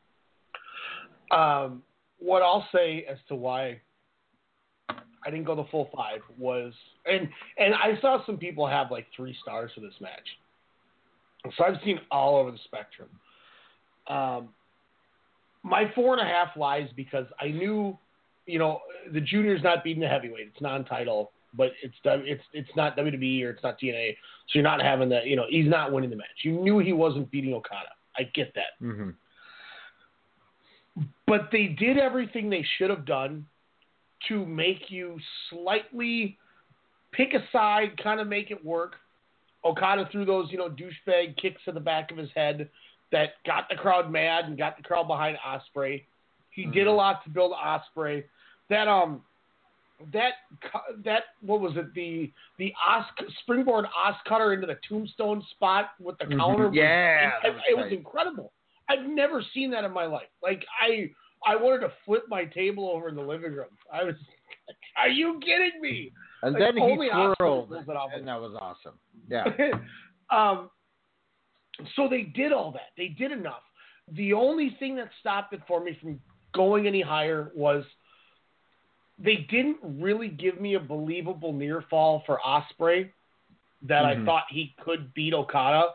So that knocked down 1/4 of a point for me to take away from the 5. And the other thing that takes the other quarter away to get me to the 4.5 is this didn't have that wild and crazy Kazuchika Okada hot home stretch finish that he usually has. Usually the last 5 minutes of an Okada match has your head exploding because you have no idea what's going to happen or how so-and-so's going to win or who's going to win or what's going to happen. And it kind of did, but it didn't. And yeah, I agree. I agree that they didn't do it, and I thought that was the right move because they need to show that that Okada is the dominant heavyweight over the junior heavyweight. So I was happy with that, but I couldn't score it higher for that reason. You didn't do it, and I'm glad you didn't do it, but I'm not going to give you the points for it because you didn't. You know what I mean? Like, if that makes sense. So with that being said, I don't think 4.5 is a bad score by any means. It's going to be one of the higher ranked matches at the end of the year, I'm sure. Well, at least until G1 happens, and then all bets are off. It's too early. I was about to say, I don't think this match will crack your top 10 by the end of the year. But to say that a 4.5-star match isn't going to make your top 10, it's a pretty damn good match. Yeah. I mean, it was enjoyable, but yeah, like we pointed out, there was just really no viable, Ospreay could win this match, from the lack of falsies to just, it being there. And I look at the lack of last year with Tiger Mask, Kota Ibushi, whatever you want to address him as. It was a title match, and there was a couple believable spots. I'm like, oh my God, are they going to pull the trigger on Ibushi? And that's why I won 5 stars in that match last year. Because that had that home stretch. That had that final 5 minutes where I'm ripping my hair out not knowing what's going to happen because the match is so good. Now, do you think that's based on the performer between Ibushi and Ospreay? It's, Ospreay tweeted a picture of himself. It said Big Brother Kaz, and it's a picture of him hugging Okada. I think he knew what his spot was. I wouldn't be surprised if a guy like Okada wanted to do more and really turn it on. And I wouldn't be surprised if Ospreay shut him down and said, look, you are the champion, and we can't do that because you do have to look dominant over me. Agreed. He's not an idiot. He understands smart business. And what they did was they got a standing ovation and popped that crowd with that hug and showed the unity of chaos. And I think that was the big payoff for me. Okada, he cut his promo at the end. I got the mini transcript here. It's pretty entertaining. Okada has 3 things. First, Ospreay, he knew it. He's great. Okada loves him as a wrestler and as a kid brother. Second, he thanks the fans. New Japan is 46 years old. From tomorrow, it's the 47th year. And Tanahashi, nah. Naito, nah. Omega, nah. It's Okada that you can trust to keep carrying the company, which I thought was kind of sick. And then third, no number 3, and Gato isn't in the ring. The 46th anniversary is the end of their relationship. Which, did you watch the promo? No. Or did you just turn it off? So Gato stands up and freaks out at the announce table, and then as a 1990s kid, he says, "Psych." He said they'll be together for the 47th, 48th, 49th, 50th anniversary, and for all those anniversaries and forever, Okada will make it rain.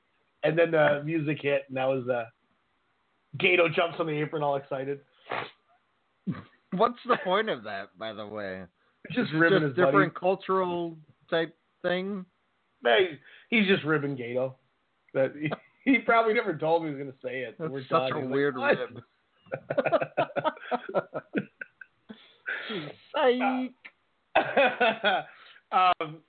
Really good stuff here.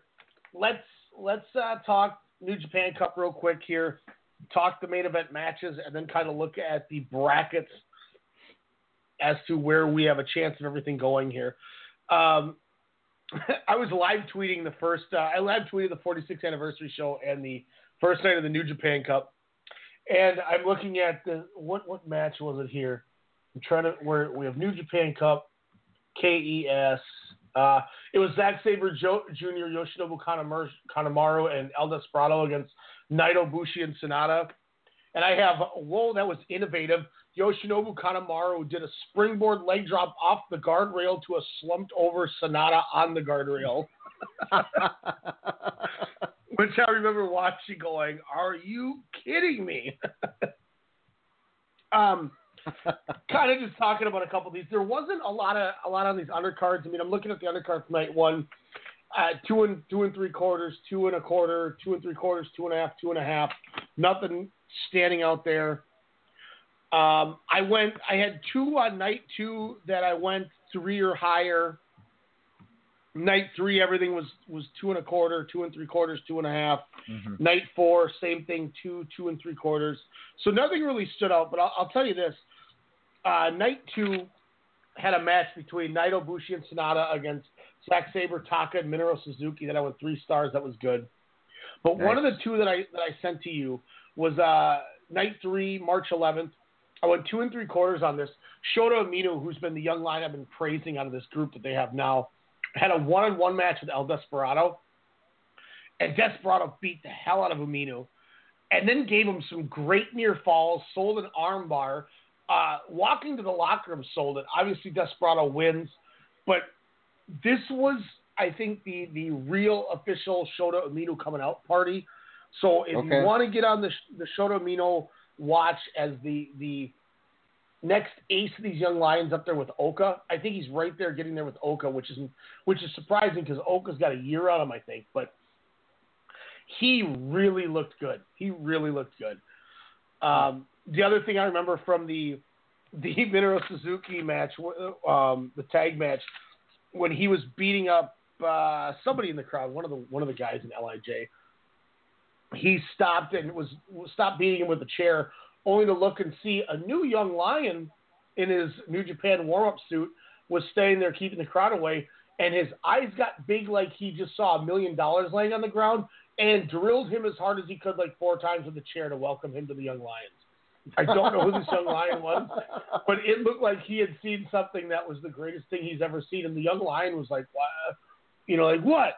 What are you staring at me for? And he just beat the mess out of him, and then he just left him and whoever he was beating on with the chair there, smiling, walking back to the ring. So there's a new victim in the Young Lions. We'll figure out who he is. But the other undercard match, Chase Owens, help us out with that one. Chucky T, Yoshihashi, Hiroki Goto, and Kazuchika Okada defeated Yujiro Takahashi, Chase Owens, Tonga Loa, and Kota Ibushi. I went 3.5 stars on this match. Kota Ibushi, before the match, they all kind of looked at each other, and they all looked at Ibushi and said, "Hey man, we're cool. Everything's cool." Chase Owens was kind of the mediator. Ibushi shook all their hands. And Ibushi worked a great tag match. He even did Chase Owens went to Too Sweet him, and he just high-fived his Too Sweet. And there's a gif of it of Chase Owens smiling, looking at Yujiro "Oh yeah, Ibushi!" He's all excited about it.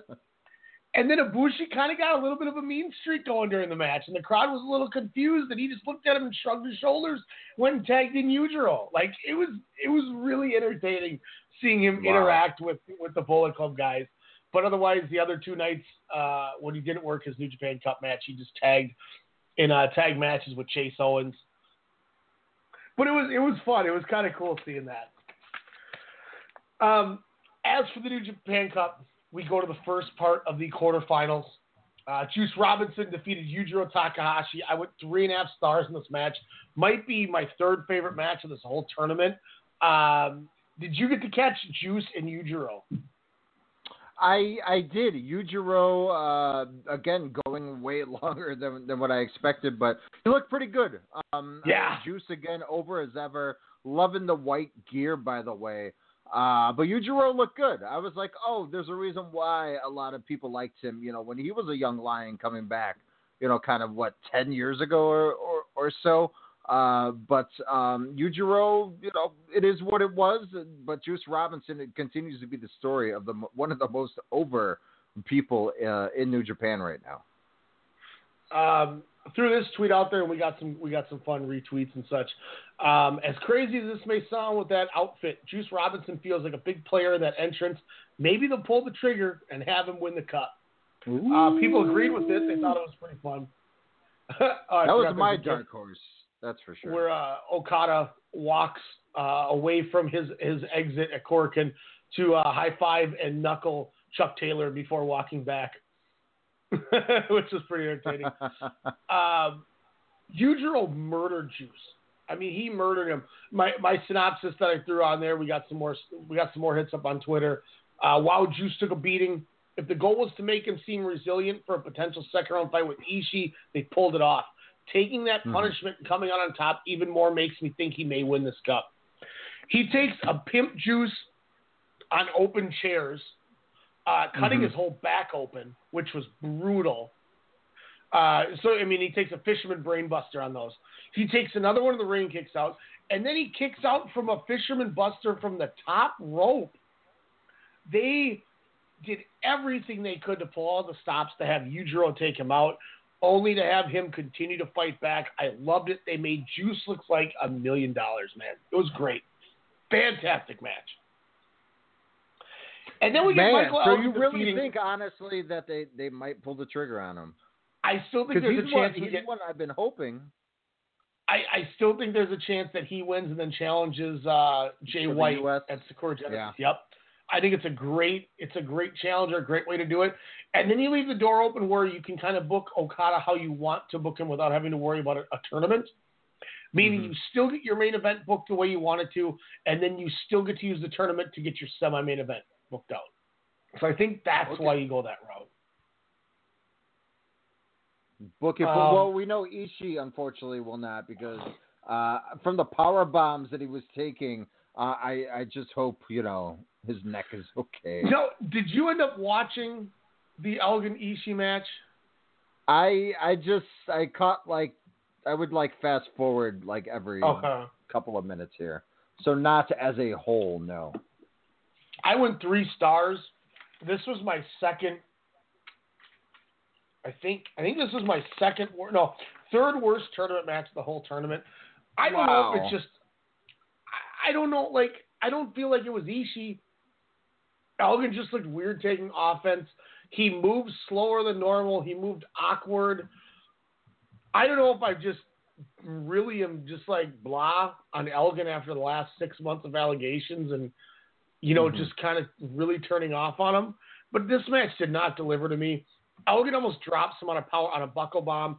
He does a splash mountain off the top rope and drops him on his head to the point he's checking on him instead of pinning him, which you knew was scary. Mm-hmm. I don't know. It didn't do a lot for me. Some people, I saw this match get 4.5 stars. Excuse me. It wasn't for me, man. Which leads us up to now Juice versus Elgin.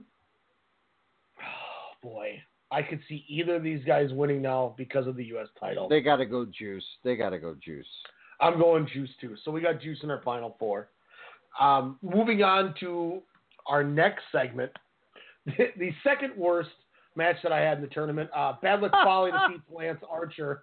I went 2.5 stars on it just because it was 2 big hosses hitting each other. So that got points for me.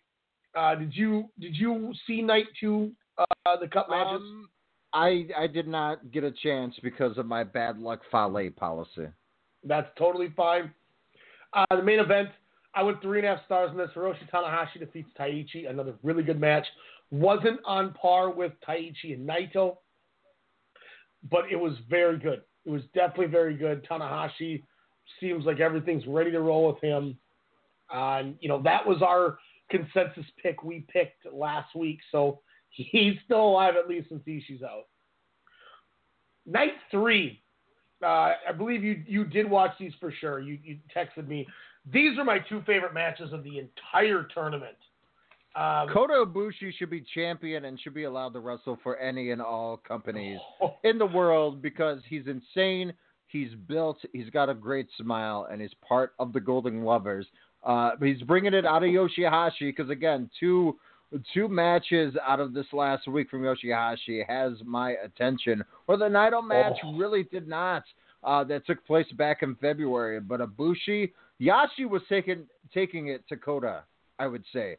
From the reversals to the submissions, kind of working over Kota there. But Ibushi with the crazy flips and the audience interactions, the vicious, V trigger, if you will, or what does he call his version? What does he call that? The Kamigoye. Okay, just where he murders him, knees to faces, essentially. That was wicked. Props to Hashi taking that final one after just taking one just mere minutes prior. But no, this was a pretty damn thrilling match, I would say. Oh my God! And I talked about how I went 4 stars on him and Sonata. I went 4.25 on him and Ibushi. The sequence at the end to set up for the Kamigoye, when he threw it and he ducked under, Yoshihashi hit some lariats on Ibushi that were just brutally stiff. Ibushi delivered it back. A lot of what Alex said. The offense was great. The match was great. I loved every bit of it. And they went just hard enough that you gave us everything we kind of needed out of a quarterfinal match that you go, yep. That means next round we're probably getting higher. And that means probably in the finals we may get even higher. So, it was fantastic. It was just fantastic. Then Zack Sabre Jr. defeats Tetsuya Naito via submission. Work the leg, I went Johnny. 4 stars on it. What's that? I said, work the leg, Johnny. I went 4 on this. What do you think of this match? Besides the initial shock, kind of with that ending there, but it was Naito looked good. I like what they're doing with this character. He looks beat up. Sabre Jr. was not afraid, which we've kind of noticed the last couple, matches that he's had. The opponents were not kind of enthralled with the whole LIJ DGAF, if you will, of Naito. But again, Sabre Jr. just working a great wrestling match, meaning he was just working one part of the body, and it just made sense to the finish there. He was taking at it to Naito. And again, depending on where they go with him and Jericho or what they have in Naito's sights next, it's interesting. It's interesting where they're going. I don't think, as we talk about, he doesn't need to win every match, but if he continues to, kind of taking losses or having, pretty even matches, what does this do with his character? Yeah, I understand the whole, you have these upset type things happen, and usually Tanahashi is the guy who does it. Naito goes up this year in the first round. I don't know if they're just trying to cool off Naito a little bit before they surge him to the title, but then again, we said the same thing about Kenny Omega. Mm-hmm. And Omega still doesn't have the title. So you're saying Naito's going to be in a bear suit next year? This time here's the thing is I wonder is right now you've had the most successful 2 years you've ever had, and I understand it's a whole, it's an entity that's gotten you there. But I tell you what, man, your business has not been better than with Okada as your champion. Mm-hmm. And right now, every time you market Okada defending his title on a show, you're going to sell out like that because now the attention is all on that. When is he going to lose? When are we going to see him lose? And unlike WWE where we knew Punk was going to lose, as you brought up earlier, because he wrestled The Rock at Rumble, so you knew that was going to happen. As we saw with Omega and as we saw with Naito back-to-back Wrestle Kingdoms when a lot of people thought he was dropping the strap, he's still champion. And I think they're drawing so much money because there is that interest of, I want to be there when it happens. I want to be in the building when he finally loses. And I think that's where they're at is why rush Naito into it when you don't need to right now because you're just, it's like I said, the business is booming. But man, taking that clean loss in the middle of the ring, I mean, what are they going to do with, Sabre Jr. now? I mean, just have him continue, obviously, with Suzuki-gun, Taka being the biggest cheerleader, which was awesome, by the way, but it was impressive. I mean, Zack Sabre Jr. was like a big thing, 2-3 years ago, still is, obviously, but, I would say Ospreay's I'll say he became big. Heat. How about that? He became big about 3 years ago. Okay. But with this, I mean, it was impressive. Like I said, just working that one spot until the payoff where it was a tap out by Naito. Clean. 2 takeaways I have is one, we know this is a fact. Why Naito? Who's tranquilo now, dickhead? Second thing, how about Taka Michinoku being the Gato to Okada to Zack Sabre Jr.? I love it. And that leads me to this.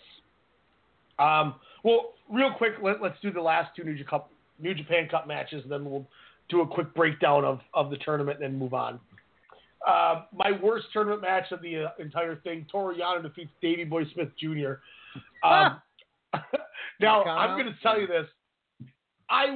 This was a total 1-star special for me.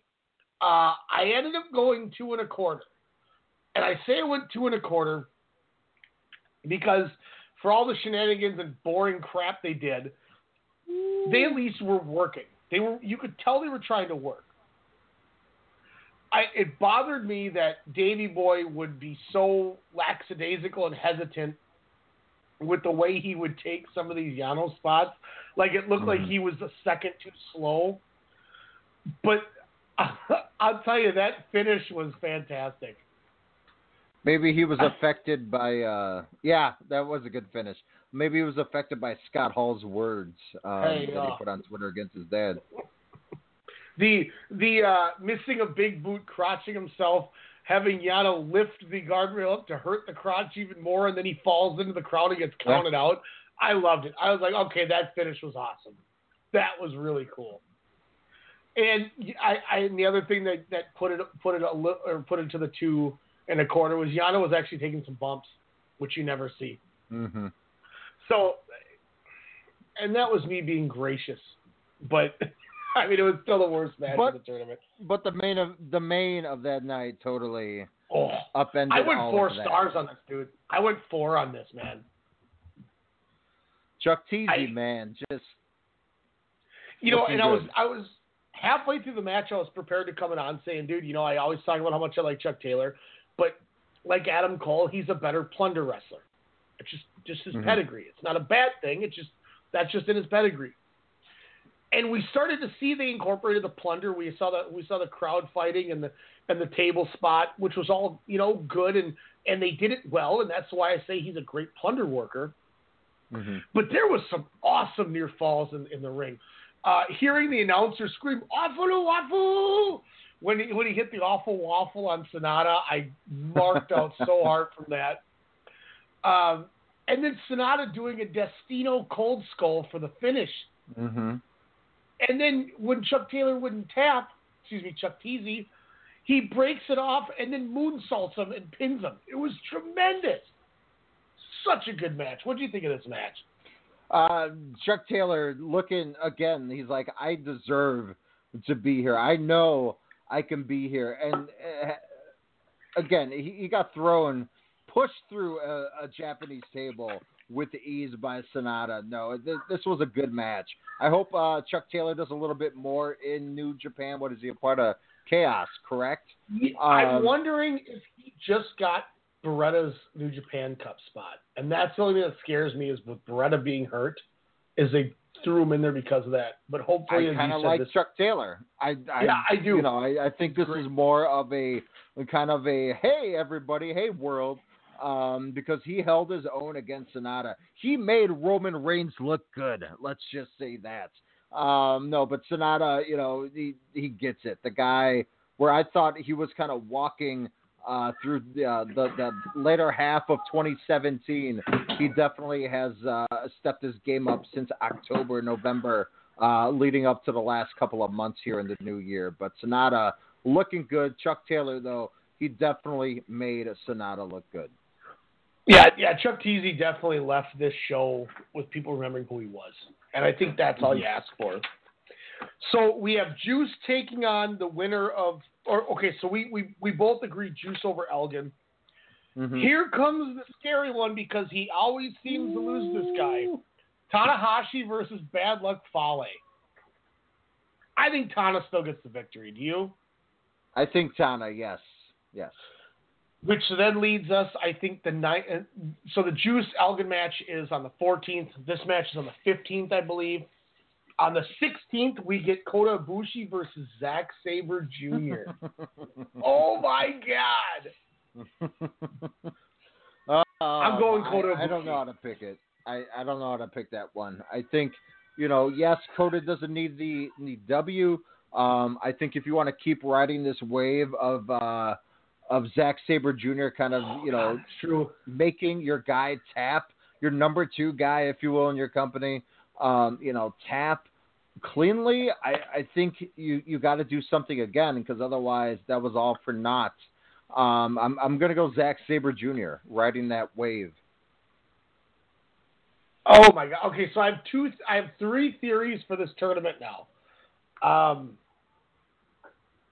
Boy, oh boy. I'll say this. Because somehow someone's going to come. Well, I don't know. I guess it depends on if anyone's in Japan for those nights. But, I would say bar side, interference. So Kota, somehow doesn't lose either. Or loses, I should say. No, I don't know if they do interference, though. I mean, Naito lost clean. And I think Naito's a bigger deal. Kota Ibushi was voted by the fans as the pick to win this, too, from New Japan fans. I'll say this. Sonata's beating Yano, right? Yes. Okay. I would hope so. Sonata, I'd be pissed. Okay, so we have Sonata in there. So obviously, you know my thought about Tanahashi. If he wins this tournament, so let's look at this. We have 5 guys left in the tournament from what we said. Juice Robinson wins. He's challenging for the U.S. title. That's kind of our given thought. I got Juice and Zack Sabre Jr. in your finals. Okay, who's winning? I'm gonna go Juice. Okay, and then he challenges Jay White. Mm-hmm. Okay, if Tanahashi wins, we know he's challenging Okada, so he can be that tiebreaker defense to get to the last title defense. So we know why they do that route. I don't see Sonata winning, so I'm not even going to analyze that. Here's where I don't know who to pick out of Ibushi and Zack Sabre. My 2 theories, I'll re-give one of them that I said last week. Kota Ibushi wins this whole thing, and at Sakura Genesis, he beats Okada. He ends the streak, and then Omega wins the G1, and we get Omega Ibushi at WrestleCast. Ooh. Does that sell? Oh, God, yes. Yeah. I'm going to say this. If they do that match... Of course it will, but you know what I mean. Like you just said, Okada prints money. He said, I'm going to sell the Tokyo Dome out. If he's not your main event, does it still have that Okada-ness? Here's your big 3. This is me booking in March now, by the way, so just bear with me. Here's your big 3. Ibushi defending against Omega. Tanahashi getting his rematch at Minoru Suzuki for the IC title. And then you get Sonata against Okada. And now I don't know. in a Just because role. everything is evil is a little bit more enticing, I would say. Oh, with Evil and Okada. That's where you could book like Evil against Goto. Or Evil against Ishii or something like that. Yeah, we don't want to see that again. Anyway, okay, like I said, I'm booking way too far out, and we still got WWE here. Here's the other thing. Zack Sabre Jr. could win this whole thing, and you immediately start having Taka do what he said to Naito, you will tap out. Mm-hmm. And he can start dogging Okada saying, oh, how cute, you have a new submission move. You do a Cobra Clutch now. Well, you haven't seen a submission expert like Zack Sabre Jr. And they could tee up the submission aspect between Zack Sabre and Okada. Yeah. That's Ospreay. That would be tight. That's tight. That got you thinking, didn't it? That's a good one. I wouldn't mind Zack Sabre Jr., but why? I get it challenging Okada, but what if he pulls a swerve and says, hey, Daddy, maybe I want your title, and then goes against the IC against Suzuki. And then we can finally get the stable I want of Hiroki Goto, Zack Sabre Jr., Dave Finlay, and Jay White. Let's go! Let's go! All like the second, third, and commands of the stables all like leave and come together. Roman Reigns, you seriously need to watch Sonata's work because he's seriously doing a way better job. Dave Finlay can come in as the pin taker, and then you could have you could have Chase Owens even defect and come over. I don't know.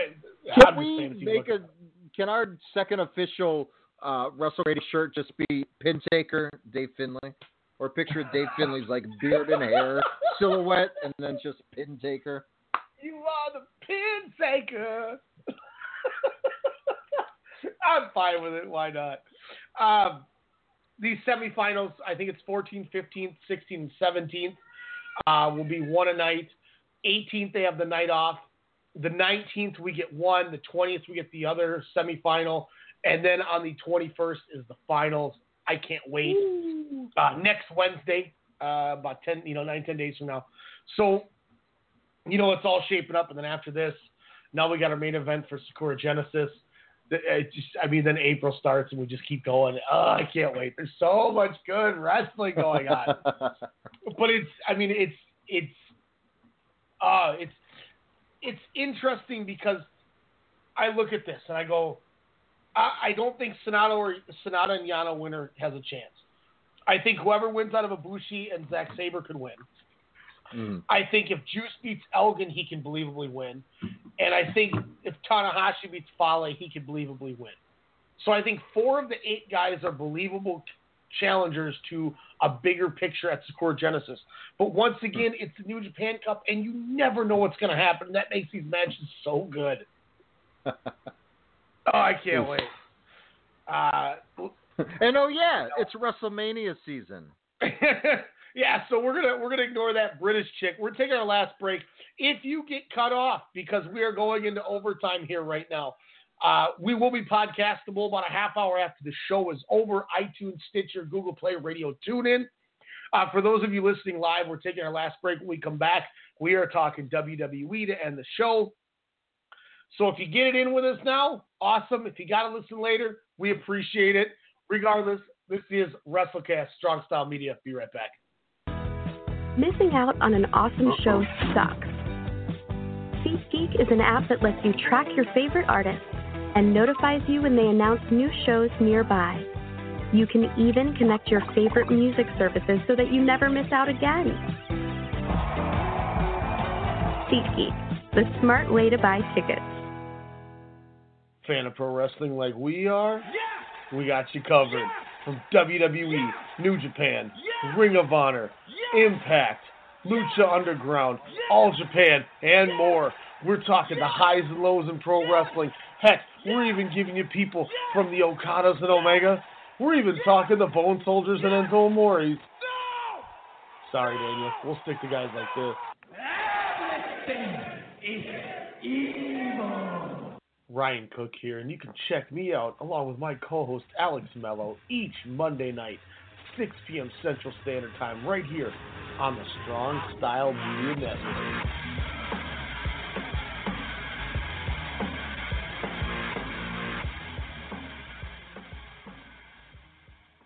Okay, I'm going to get that jersey for Steven.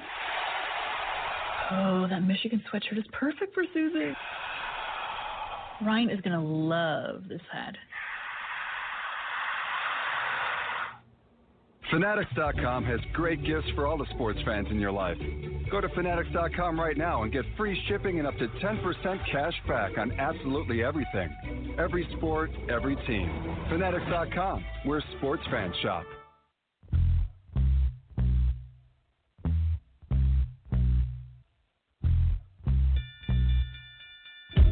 Calling all fight fans worldwide. My name is Elijah McNeil, and I'm one half of the best boxing podcast on the net, the one and only Standing 8 Count Radio. Do you like hard-hitting commentary, analysis, and banter? Tune in on Sundays at 10 p.m. with my co-host, Ryan the Technical Legend Cook, and I break it down. That's Standing 8 Count Radio, 10 p.m. Sundays, Strong Style Media.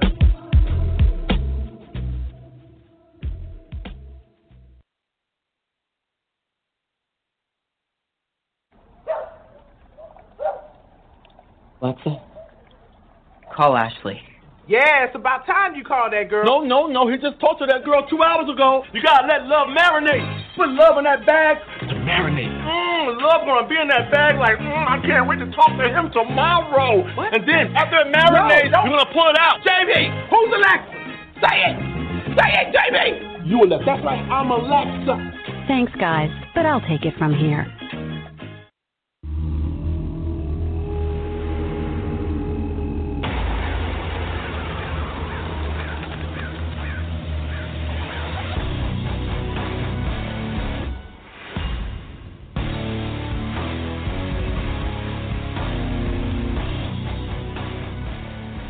I know we played Bludgeon Brothers theme before, but I tell you what, after the complaining in the opening that I gave about the Usos thing and then what we saw at Fastlane, I was like, damn it, they're getting another play.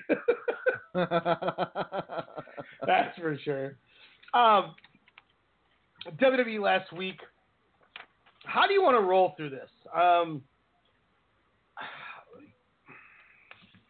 I will tell you how I want to roll with something. I think the reason why I was a little on these New Japan matches is because they were like 10 to 15 to 20 minutes, which is basically like a 5-minute Raw or SmackDown TV match for how their matches are. So that's what I was like, oh yeah, it's just whatever. But like it doesn't make a difference when you're used to 30+ minute matches with all the talent, that you're, that we've said, during those brackets, where you're just like, 10, 15 minutes, whatever, it's kind of a. And that's why in my head I'm going, God, he didn't watch night 2 of the New Japan Cup, but I bet he watched SmackDown. I skimmed through SmackDown.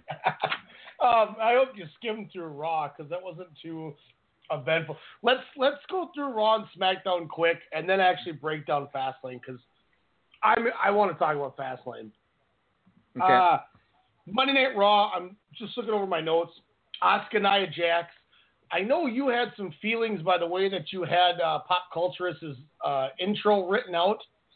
I will say this though. I gave it 2 3/4. It was the highest rated Raw match of the night. I gave it. Did you not like it, or did you just enjoy the missing the wrong leg backbreaker and such?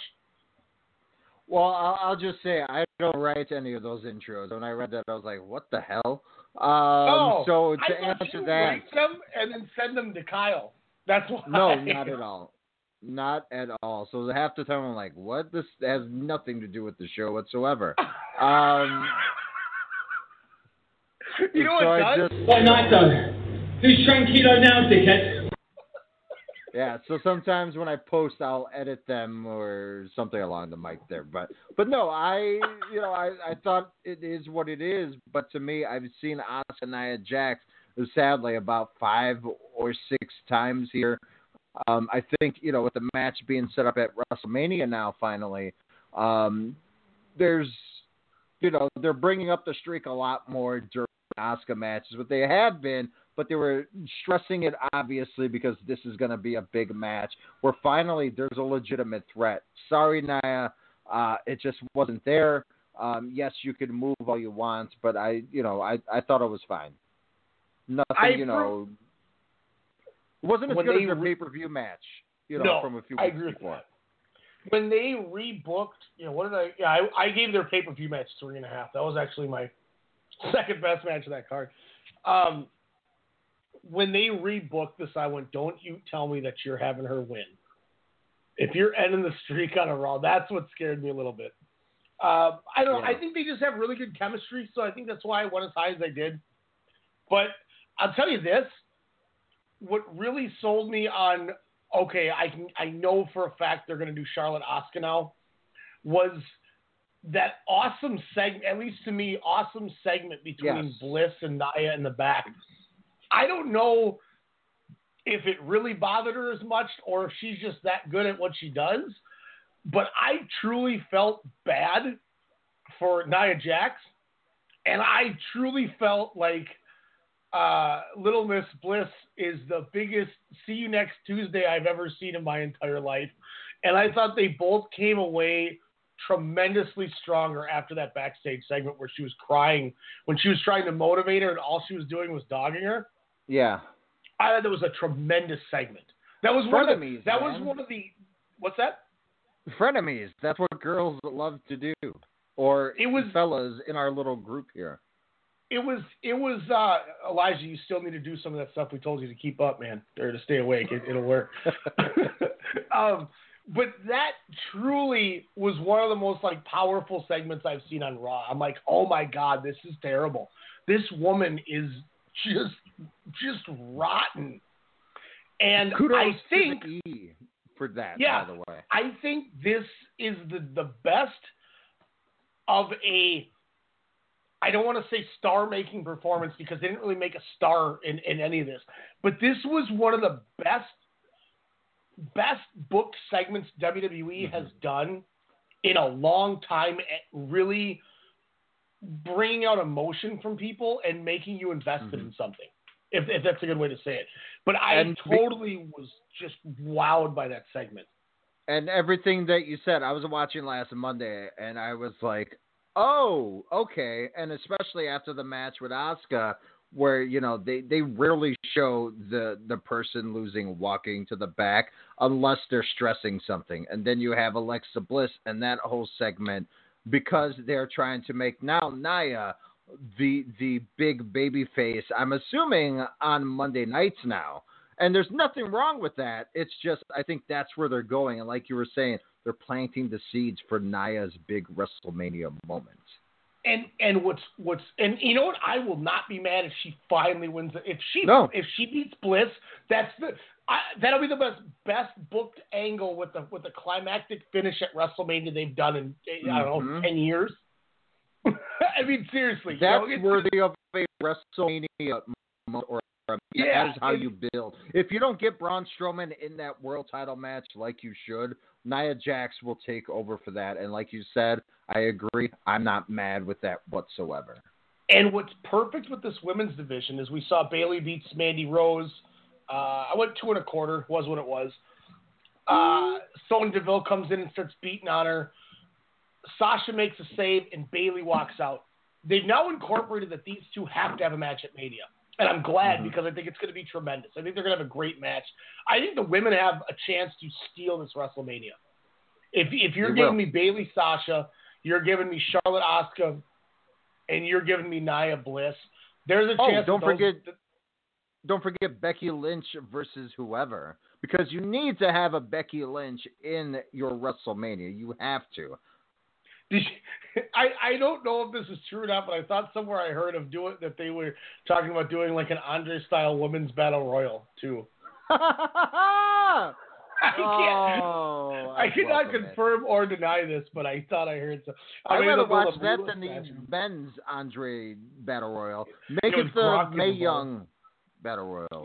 Make it the Moolah where she the Rocket Robin Rumble. Rocket Robin, Jake's sister.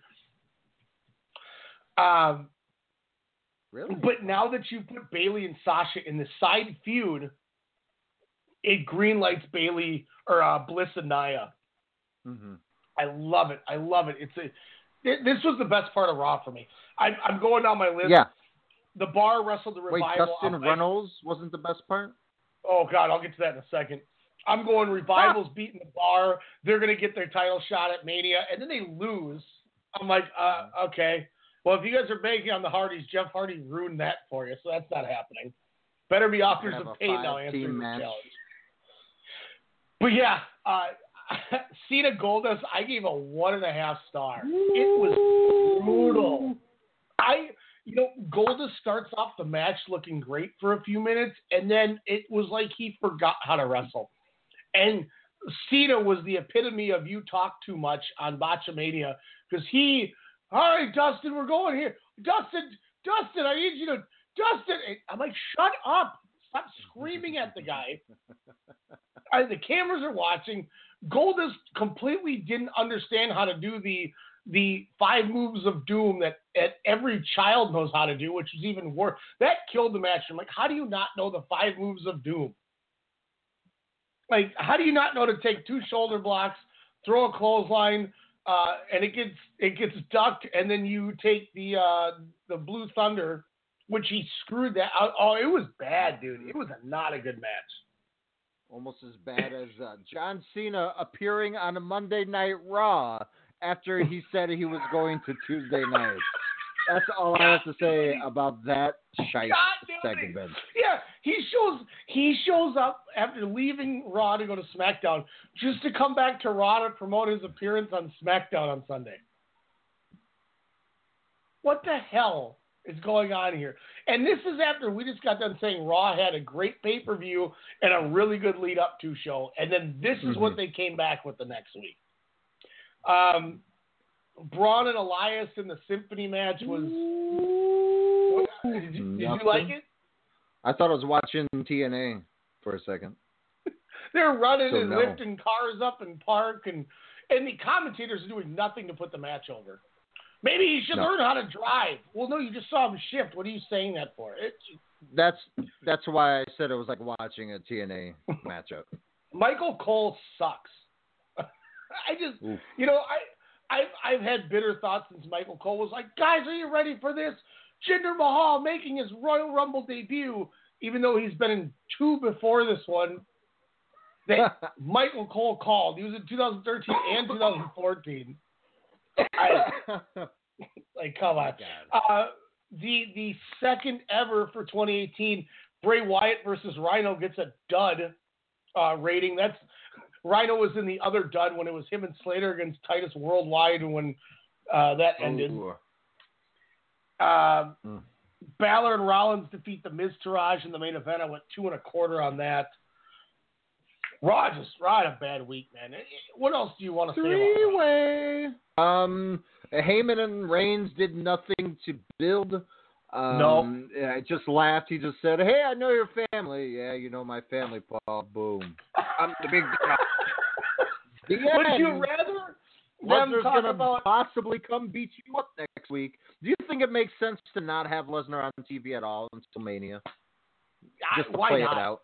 Just to piss everyone off. I would do it. Why not? Minneapolis, he was in Minneapolis last Friday against The Miz, murdered him and the Miz Taraj in under a minute to get the win. Longer than Kane. When 4 years ago or whatever, when we got or 5 years ago when we got the Lesnar Roman build-up, let's not forget the Go Home Raw was them playing tug of war with the title. I forgot about that. So I don't think it matters if they're on TV together. I really don't. All you got to do is dress up like a bear, and you'll be more over than Roman Reigns right now. And kudos to that. You wanted to mention that during New Japan. Let's mention that real quick right now. Kenny Omega shows up at ROH's pay-per-view, and he has the bear outfit on. Brady Rhodes kisses Kenny Omega and says, why don't you go tell Kota about that and see how he feels? Like, whoa! Yep. To play off of the Cody Rhodes kissing Kota Ibushi.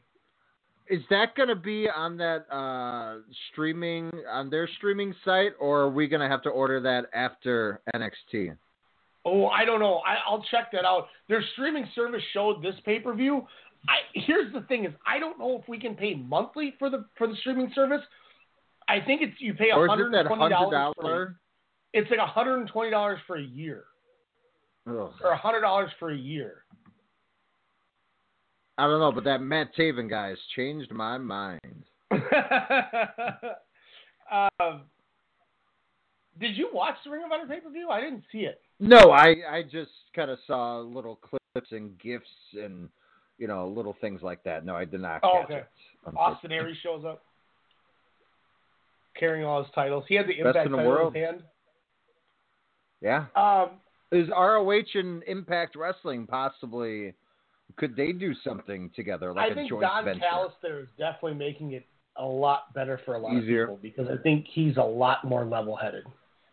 Is TNA going to utilize New Japan talent a little bit better, say 2 years down the line, A, if they're still in business, but B, if Don Callis kind of builds that back up? Do you think somehow these three companies, especially by New Japan, possibly overtaking a big chunk of the American market with the LA Dojo starting this year? Do you think by 2020, if these companies align but still stay separate, could they pose a threat for the E? If I'm New Japan, I stay away from TNA, to be honest with you. Just stick with the ROH thing? Yeah, apparently, Aries told TNA that he was going to be on the ROH show. He doesn't have a contract or anything. He just showed up to challenge Kenny King. I'm assuming it'll be at Supercard of Honor because they're going to want to sell those tickets. But look, if I'm New Japan, I go, you guys already have a budding business with Pro Wrestling Noah. We ditched Noah. When we tried to financially help him, we gave him Suzuki-gun. They basically gave us the finger and said, screw you guys. So we don't like Noah. And you had the greatest wrestler alive as a bellboy car hop to Samoa Joe. All of that was gibberish, almost like Ruby Riot's basic promo against Charlotte on this past Tuesday SmackDown Live. As we all know from the match at Fastlane break, But I thought actually I will say that it was basic, but Riot did show a little gumption. She seemed viable for a second, even though we kind of knew. But judging from the match as well as this promo, she's not bad on the mic. She's definitely better than when Charlotte first kind of came up onto the main roster. SmackDown as a whole, I mean, it was there. Jinder Mahal beat Randy Orton. Yep. But he wasn't in any match at Fast Break. Oh, it's okay because both secondary titles are going to have to be 3-ways at Mania because we're not doing the women at 3-ways and 4-ways. You know it's going to happen. You know it's Jinder Orton and Bobby Roode. You know it's going to happen. Just give me Orton Roode 2. That's all I want.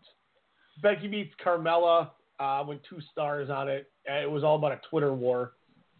Styles and Ziggler, I had 3 1/4 going until it ended prematurely, which kind of pissed me off. Mm-hmm. Then we got a impromptu 5-way where Sami Zayn, after promising Kevin Owens he would lay down for him, gets the victory in the 5-way. Did you just think it was a little overkill to have a 5-way 5 days before you're having the original match? Yeah. What's overkill is you have John Cena literally in the same area less than 24 hours prior, and you can't even show up to build him into this impromptu 5-way match. What the blank is that? That's terrible. Too busy recovering from his punches to the face from Dustin Runnels. But that movie that he looks in, that he's in Blockers, looks hilarious. Becky Lynch, want to see that. If Cyborg, within the next 3 weeks finally calls her out from their real Twitter feud from SummerSlam, would you be okay with that? No. How many times do I have to say no? Cyborg will do things to her that scare me half to death. Oh man! But she's a little scared. I'm just telling you, I don't trust her to do anything in a wrestling ring that's safe. Nice. You want to talk Fastlane? Want to go to Fastlane now, or do you want anything else from Monday, Tuesday? Tuesday served no purpose whatsoever as kind of a lead-in show. And you, it was like watching Monday Night Raw from Japan Cup. 2004. I know. I'm almost as embarrassed as putting Kid Rock in the WWE Hall of Fame. You gall dang WWE show. No, I'm just kidding. Taiji Ishimori leaves Pro Wrestling Noah, by the way. Yeah, I'm glad you mentioned that because that surprised me. He said he's leaving for an opportunity that he would be mad if he did not accept. Where does that mean, though? I have no idea. Or just down the road? I mean, Ishimori is a 3-time junior champ, a 6-time junior tag champ. He leaves after the Great Voyage show, which is one of their big shows. Mm-hmm. Totally, I was not, and especially on Impact last week, he dropped the X Division title to Matt Sydal. I thought that meant he was going back and for greener pastures in Noah. But I don't know, maybe it's, Kiyomiya and Kano and those guys are getting all the bookings now and the top spots, and maybe Ishimori was like, dude, I'm out. I don't know. Maybe he shows up on 205 for all I know. Maybe he shows up in NXT. I was about to say, is he one of the 205 signees? Will America be ready? He's a great worker. I'll tell you that much. I watched a WWE pre-show. Alex. No, come on. I had nothing else to do at 6:30. I was a little upset. Breezango and the Perfect 10, Ty Dillinger, defeated the team of Chad Gable, Shelton Benjamin, and Mojo Rawley. Mojo Rawley? What? That was a thing? I went 2 1/4 on the match. Chad Gable did a spot where he dropped down and wanted Tyler Breeze to, mat wrestle him like Angle used to do. And instead he sat on him like he was a horse and pretended to ride him. I get the 3/4 star after the 2. I get it now. Oh, and that reminds me. I don't know why I just thought of this now, but the this goes back to the New Japan Cup real quick. I'm looking at my notes. It was Taichi and Takashi Iizuka took on Hiroshi Tanahashi and Ryusuke Taguchi. And I swear, every time... What's the name of that team? Funky what? The Funky Flyers? Aces? Oh, I love it. Was he wearing glasses? Was Tana wearing glasses? You got to tell me. No, not this time. He was in his midlife crisis dad mode. But I tell you what, every time Iizuka's in the ring with Taguchi, I just dread when Taguchi does a spot where he sits on the top rope to have Tanahashi throw him into his butt. And this time, Tanahashi gets pulled out by Taichi. So now Iizuka is standing on the other corner, and he walks from corner to corner, growling and throwing his arms and head and all of his weird Takashi Iizuka ways just to go and start chewing his bee. I'm like, why? Just every time these two guys have to wrestle, does Iizuka got to just gnaw on his butt? I just can't stand it. Every time. Oh, wow. It blows my mind. Which then leads me to this. After Desperado and Kanemaru defeated Ren Narita and Ryusuke Taguchi on I think it was the 310 show, Desperado in his interview says, "Yeah, once again we beat the pervert and the young boy." As he refers to Taguchi as the pervert. And then he's like, if you guys want to do the three-way dance, he says in English, "One more time, MFer." And he goes, "Those are the lyrics to my favorite song." Doesn't say the song and walks away. I'm like, I have no idea what Desperado's promo was about, but it was better than Undertaker at the 25th anniversary. Fastlane, ladies and gentlemen.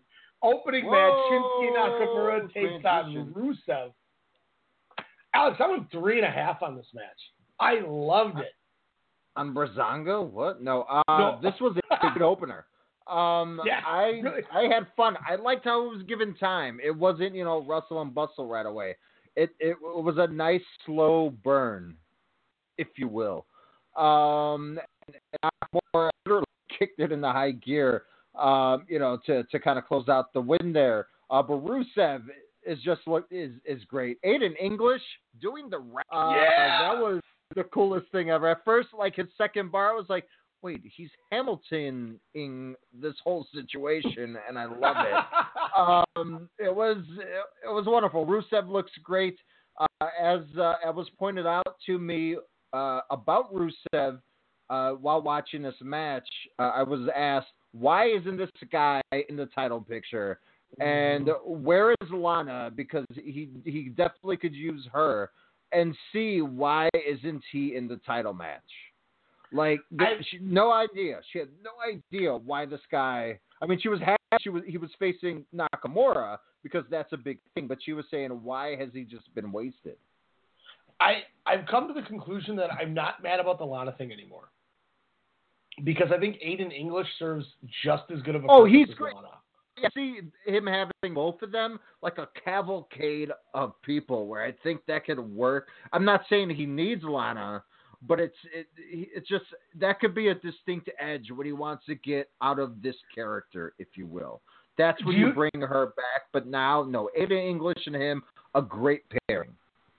Yeah, I think she's when you want to move on from English, you bring her back. I agree with that. Yeah. As for the push, I couldn't tell you, man. This is the first time I've seen mixed reactions for Nakamura. You always see Nakamura get 100% Nakamura, Rusev, like that. They exactly. Had two. You might never have three. See that. But there were two of the dueling chants. You're exactly right. Two dueling chants, and not back like maybe 5 minutes in, and then like 7 minutes after that first one just kept reignited. Which again, that's a credit to both of those guys. But Rusev, damn. Give that man 2 tanks at WrestleMania for the Giant Battle Royal. You never see anybody get chance over Nakamura. Like, I didn't even see AJ when they were together in the ring get chance over Nakamura, really. Rusev did, you could argue. They have gold in their hands, and it goes back to what frustrates me about this company is they just don't know what they're doing with people. You know, I'll go back to my homage to the last month of my argument. Ooh. This is a star that you could make, and you're not making it. How hard is it that you don't see that this is a star in the making in what you have with Rusev, and you don't do it? Exhibit A, Braun Strowman. Exhibit B, Finn Balor. Exhibit Q. Like this proves... But it just comes to time. I mean, that's the sad point of it all. Even though it seems like we're treated with umpteen hours of WWE programming per week, there's still commercial breaks. There's still things for your bigger wrestlers, you know, more time, if you will. It's just lack of time. And Rusev and Aiden English have taken huge, what's the word I'm looking for? Taking advantage, you know, and just doing well. But I think also another thing is Rusev and Lana on Twitter are definitely not helping their cause. You know, when they kind of smack the out of in their everyday lives. So for Rusev, he's awesome. Give him everything. I move on to the next match, and I went 3.5 again. Randy Orton defeats Bobby Roode to become the 10th Grand Slam champion ever. I thought this match was almost everything I thought it could have been. I think it could have been a little bit better, and I say that as giving it 3.5 stars. I think with a little more feeling out and being used to each other, they could have an even better match. Yeah. Whoa, what's with my Mozilla? You are definitely cutting in and out, that's for sure. Mozilla's like, how dare you, sir, talk about our bookings, sir. In all sorts of anger. But, you know, Orton and Roode was good, man. Orton and Roode was a really good match. Told a really good story. And we got to see an engaged Orton, I felt, too. Like, we got to see Randy Orton really care. And, you know, we talk a lot about Nakamura, who sometimes is not fully invested in the match, you know, and Nakamura was 100% in with Rusev. And we saw the same thing. Randy Orton was 100% invested in this match with Bobby Roode. The way he was selling Roode's chops were tremendous, which is something I never thought I'd say somebody is the way that they sold their chops. Their false finishes were really good. They didn't stumble over one another, and they kept it at such a methodical pace that they really didn't leave themselves to have any form of error, like room for error. And I thought that was another tremendous part of this match. You know, it just kept delivering, and it kept delivering, and it was a nice finish. Roode hits a blockbuster for a near fall. They fight back out. He goes for a second blockbuster, which gets countered into an RKO. I mean, what can you say? Obviously, as we hinted with the three-way, Jinder Mahal makes his way out to the ring, starts going after Randy Orton. Bobby Roode cuts him off. He hits the DDT on Jinder, picks up Orton, and hits another one on him just for good measure. Roode stands tall, which obviously means we're leading to a three-way once again at WrestleMania. Because we already did it for the IC title. We might as well do it for the US title. Unfortunately. But it was a good match, and it over-delivered to me. I was very excited with it. We kind of took a little rough spot. Becky Lynch and Naomi lose to Carmella and Natalya. I went 2.25. Simple women's tag match. I didn't get a lot of heat out of it. I was expecting a lot more for how much they had built to it. I guess I was just mad they phased Becky out a lot of the match. I think she is one of the most underappreciated performers on this show. Wish she would have got a little more of a rub inside of the match, but was what it was. Carmella with a super kick on Naomi to get the victory. I believe she pinned Naomi. She super kicked one of them. Then we get, for the 900th time, the New Day and the Usos. I went 2 3/4 on this match. A really cool start where I think it was Jimmy hits a super kick and just mean mugs the camera for about 19 seconds as everyone else is moving behind him, doesn't flinch or anything. We get a double dive spot between the Usos to the floor onto all 3 members of New Day, which then leads to the Bludgeon Brothers, who I've been complaining about were not in the title picture, even though they walk by the Usos every week. And they took those hammers and they decimated every single one of the 5 guys out there. They hit a double stalling vertical suplex on the floor to Xavier Woods. Rowan with a running high cross body to Big E on the floor. Kofi Kingston gets hit with the big mallet hammer thing, gets thrown into the ring post. He's taken out. The Usos get assaulted. Rowan with a huge splash where Luke Harper throws him down on top of the 2. Body slams Luke Harper on the both of them. Puts one of the Usos against the ring steps, swings the mallet. The Uso moves and then gets hockey checked with the other mallet from Rowan over the guardrail. It was brutal.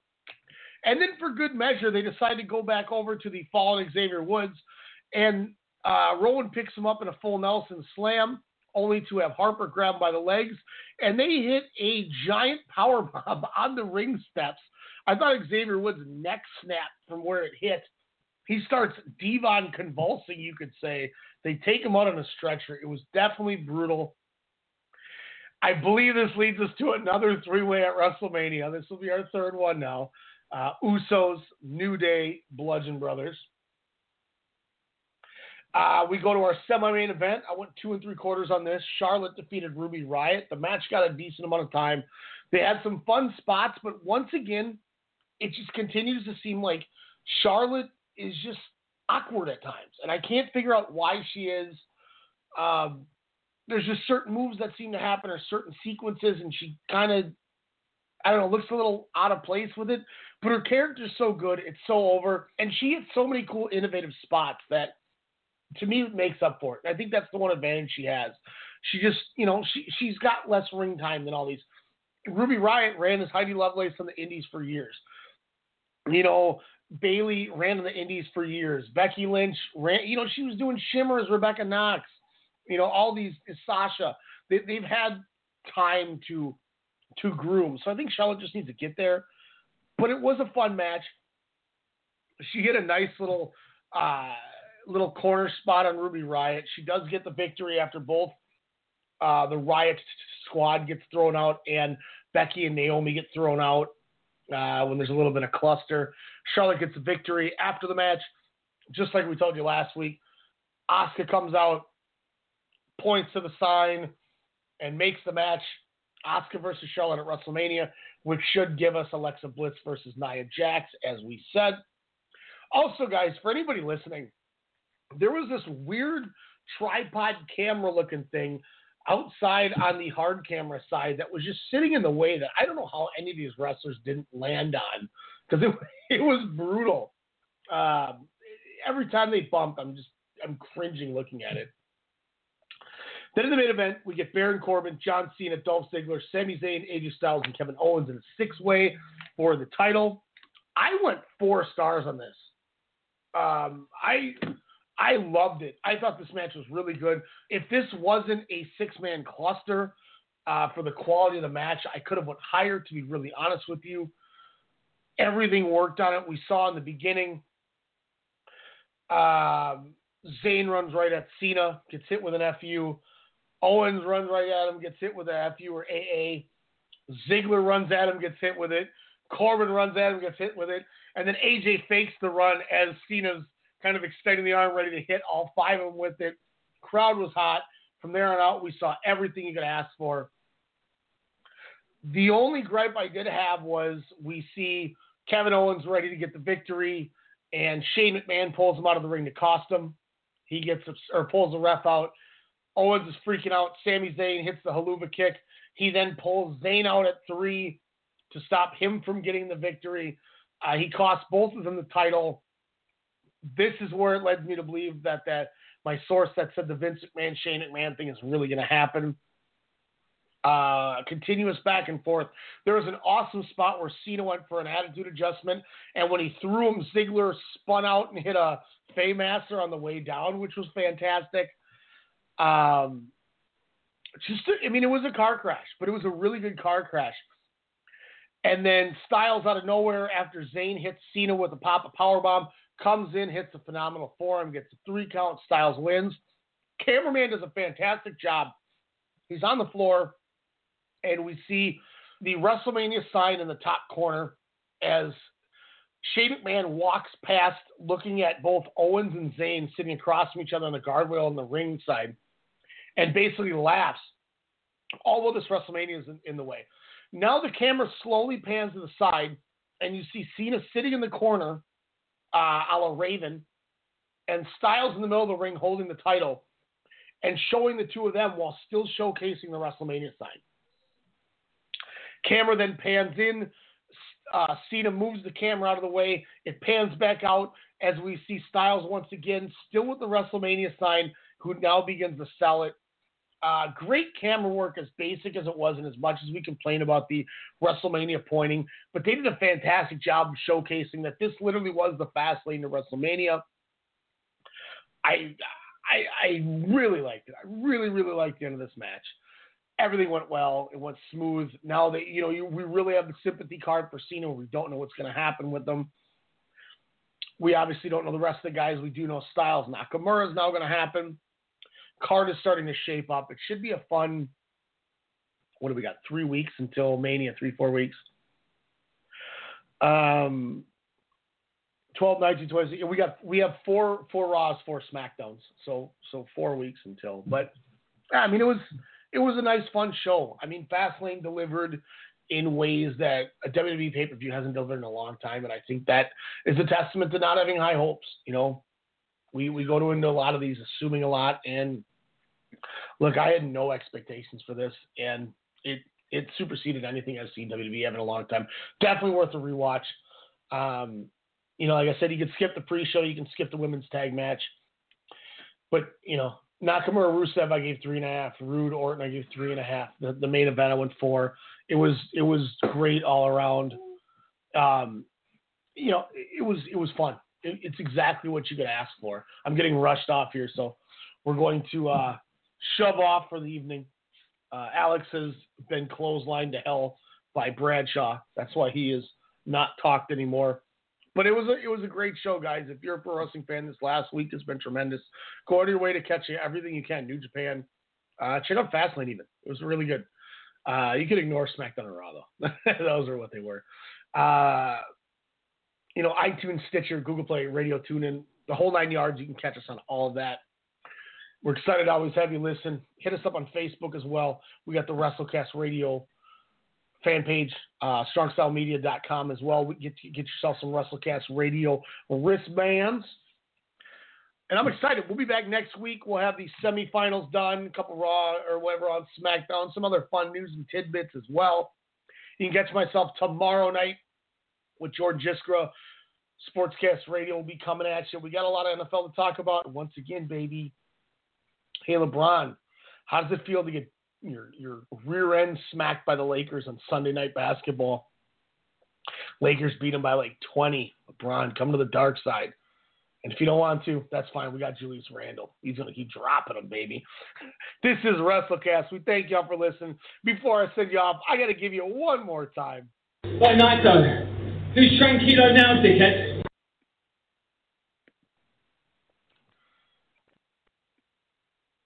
Using Using an overpriced trash bag. Pricey, pricey, pricey! A bag that breaks. Whippy, whippy, whippy! Or a smelly bag. Stinky, stinky, stinky! Time to switch to Hefty Ultra Strong trash bags, always at an ultra low price. Hefty, hefty, hefty! They're our best bags yet, and they cost less than Glad Force Flex were sold head to head. So you'll be happy, happy, happy! Hefty Ultra Strong with Arm & Hammer odor control. Available at Sam's Club. Hefty, hefty, hefty! Using an overpriced trash bag. Pricey, pricey, pricey! A bag that breaks. Whippy, whippy, whippy! Or a smelly bag. Stinky, stinky, stinky! Time to switch to Hefty Ultra Strong trash bags, always at an ultra low price. Hefty, hefty, hefty! They're our best bags yet, and they cost less than Glad Force Flex were sold head to head. So you'll be happy, happy, happy! Hefty Ultra Strong with Arm & Hammer odor control. Available at Sam's Club. Hefty, hefty, hefty!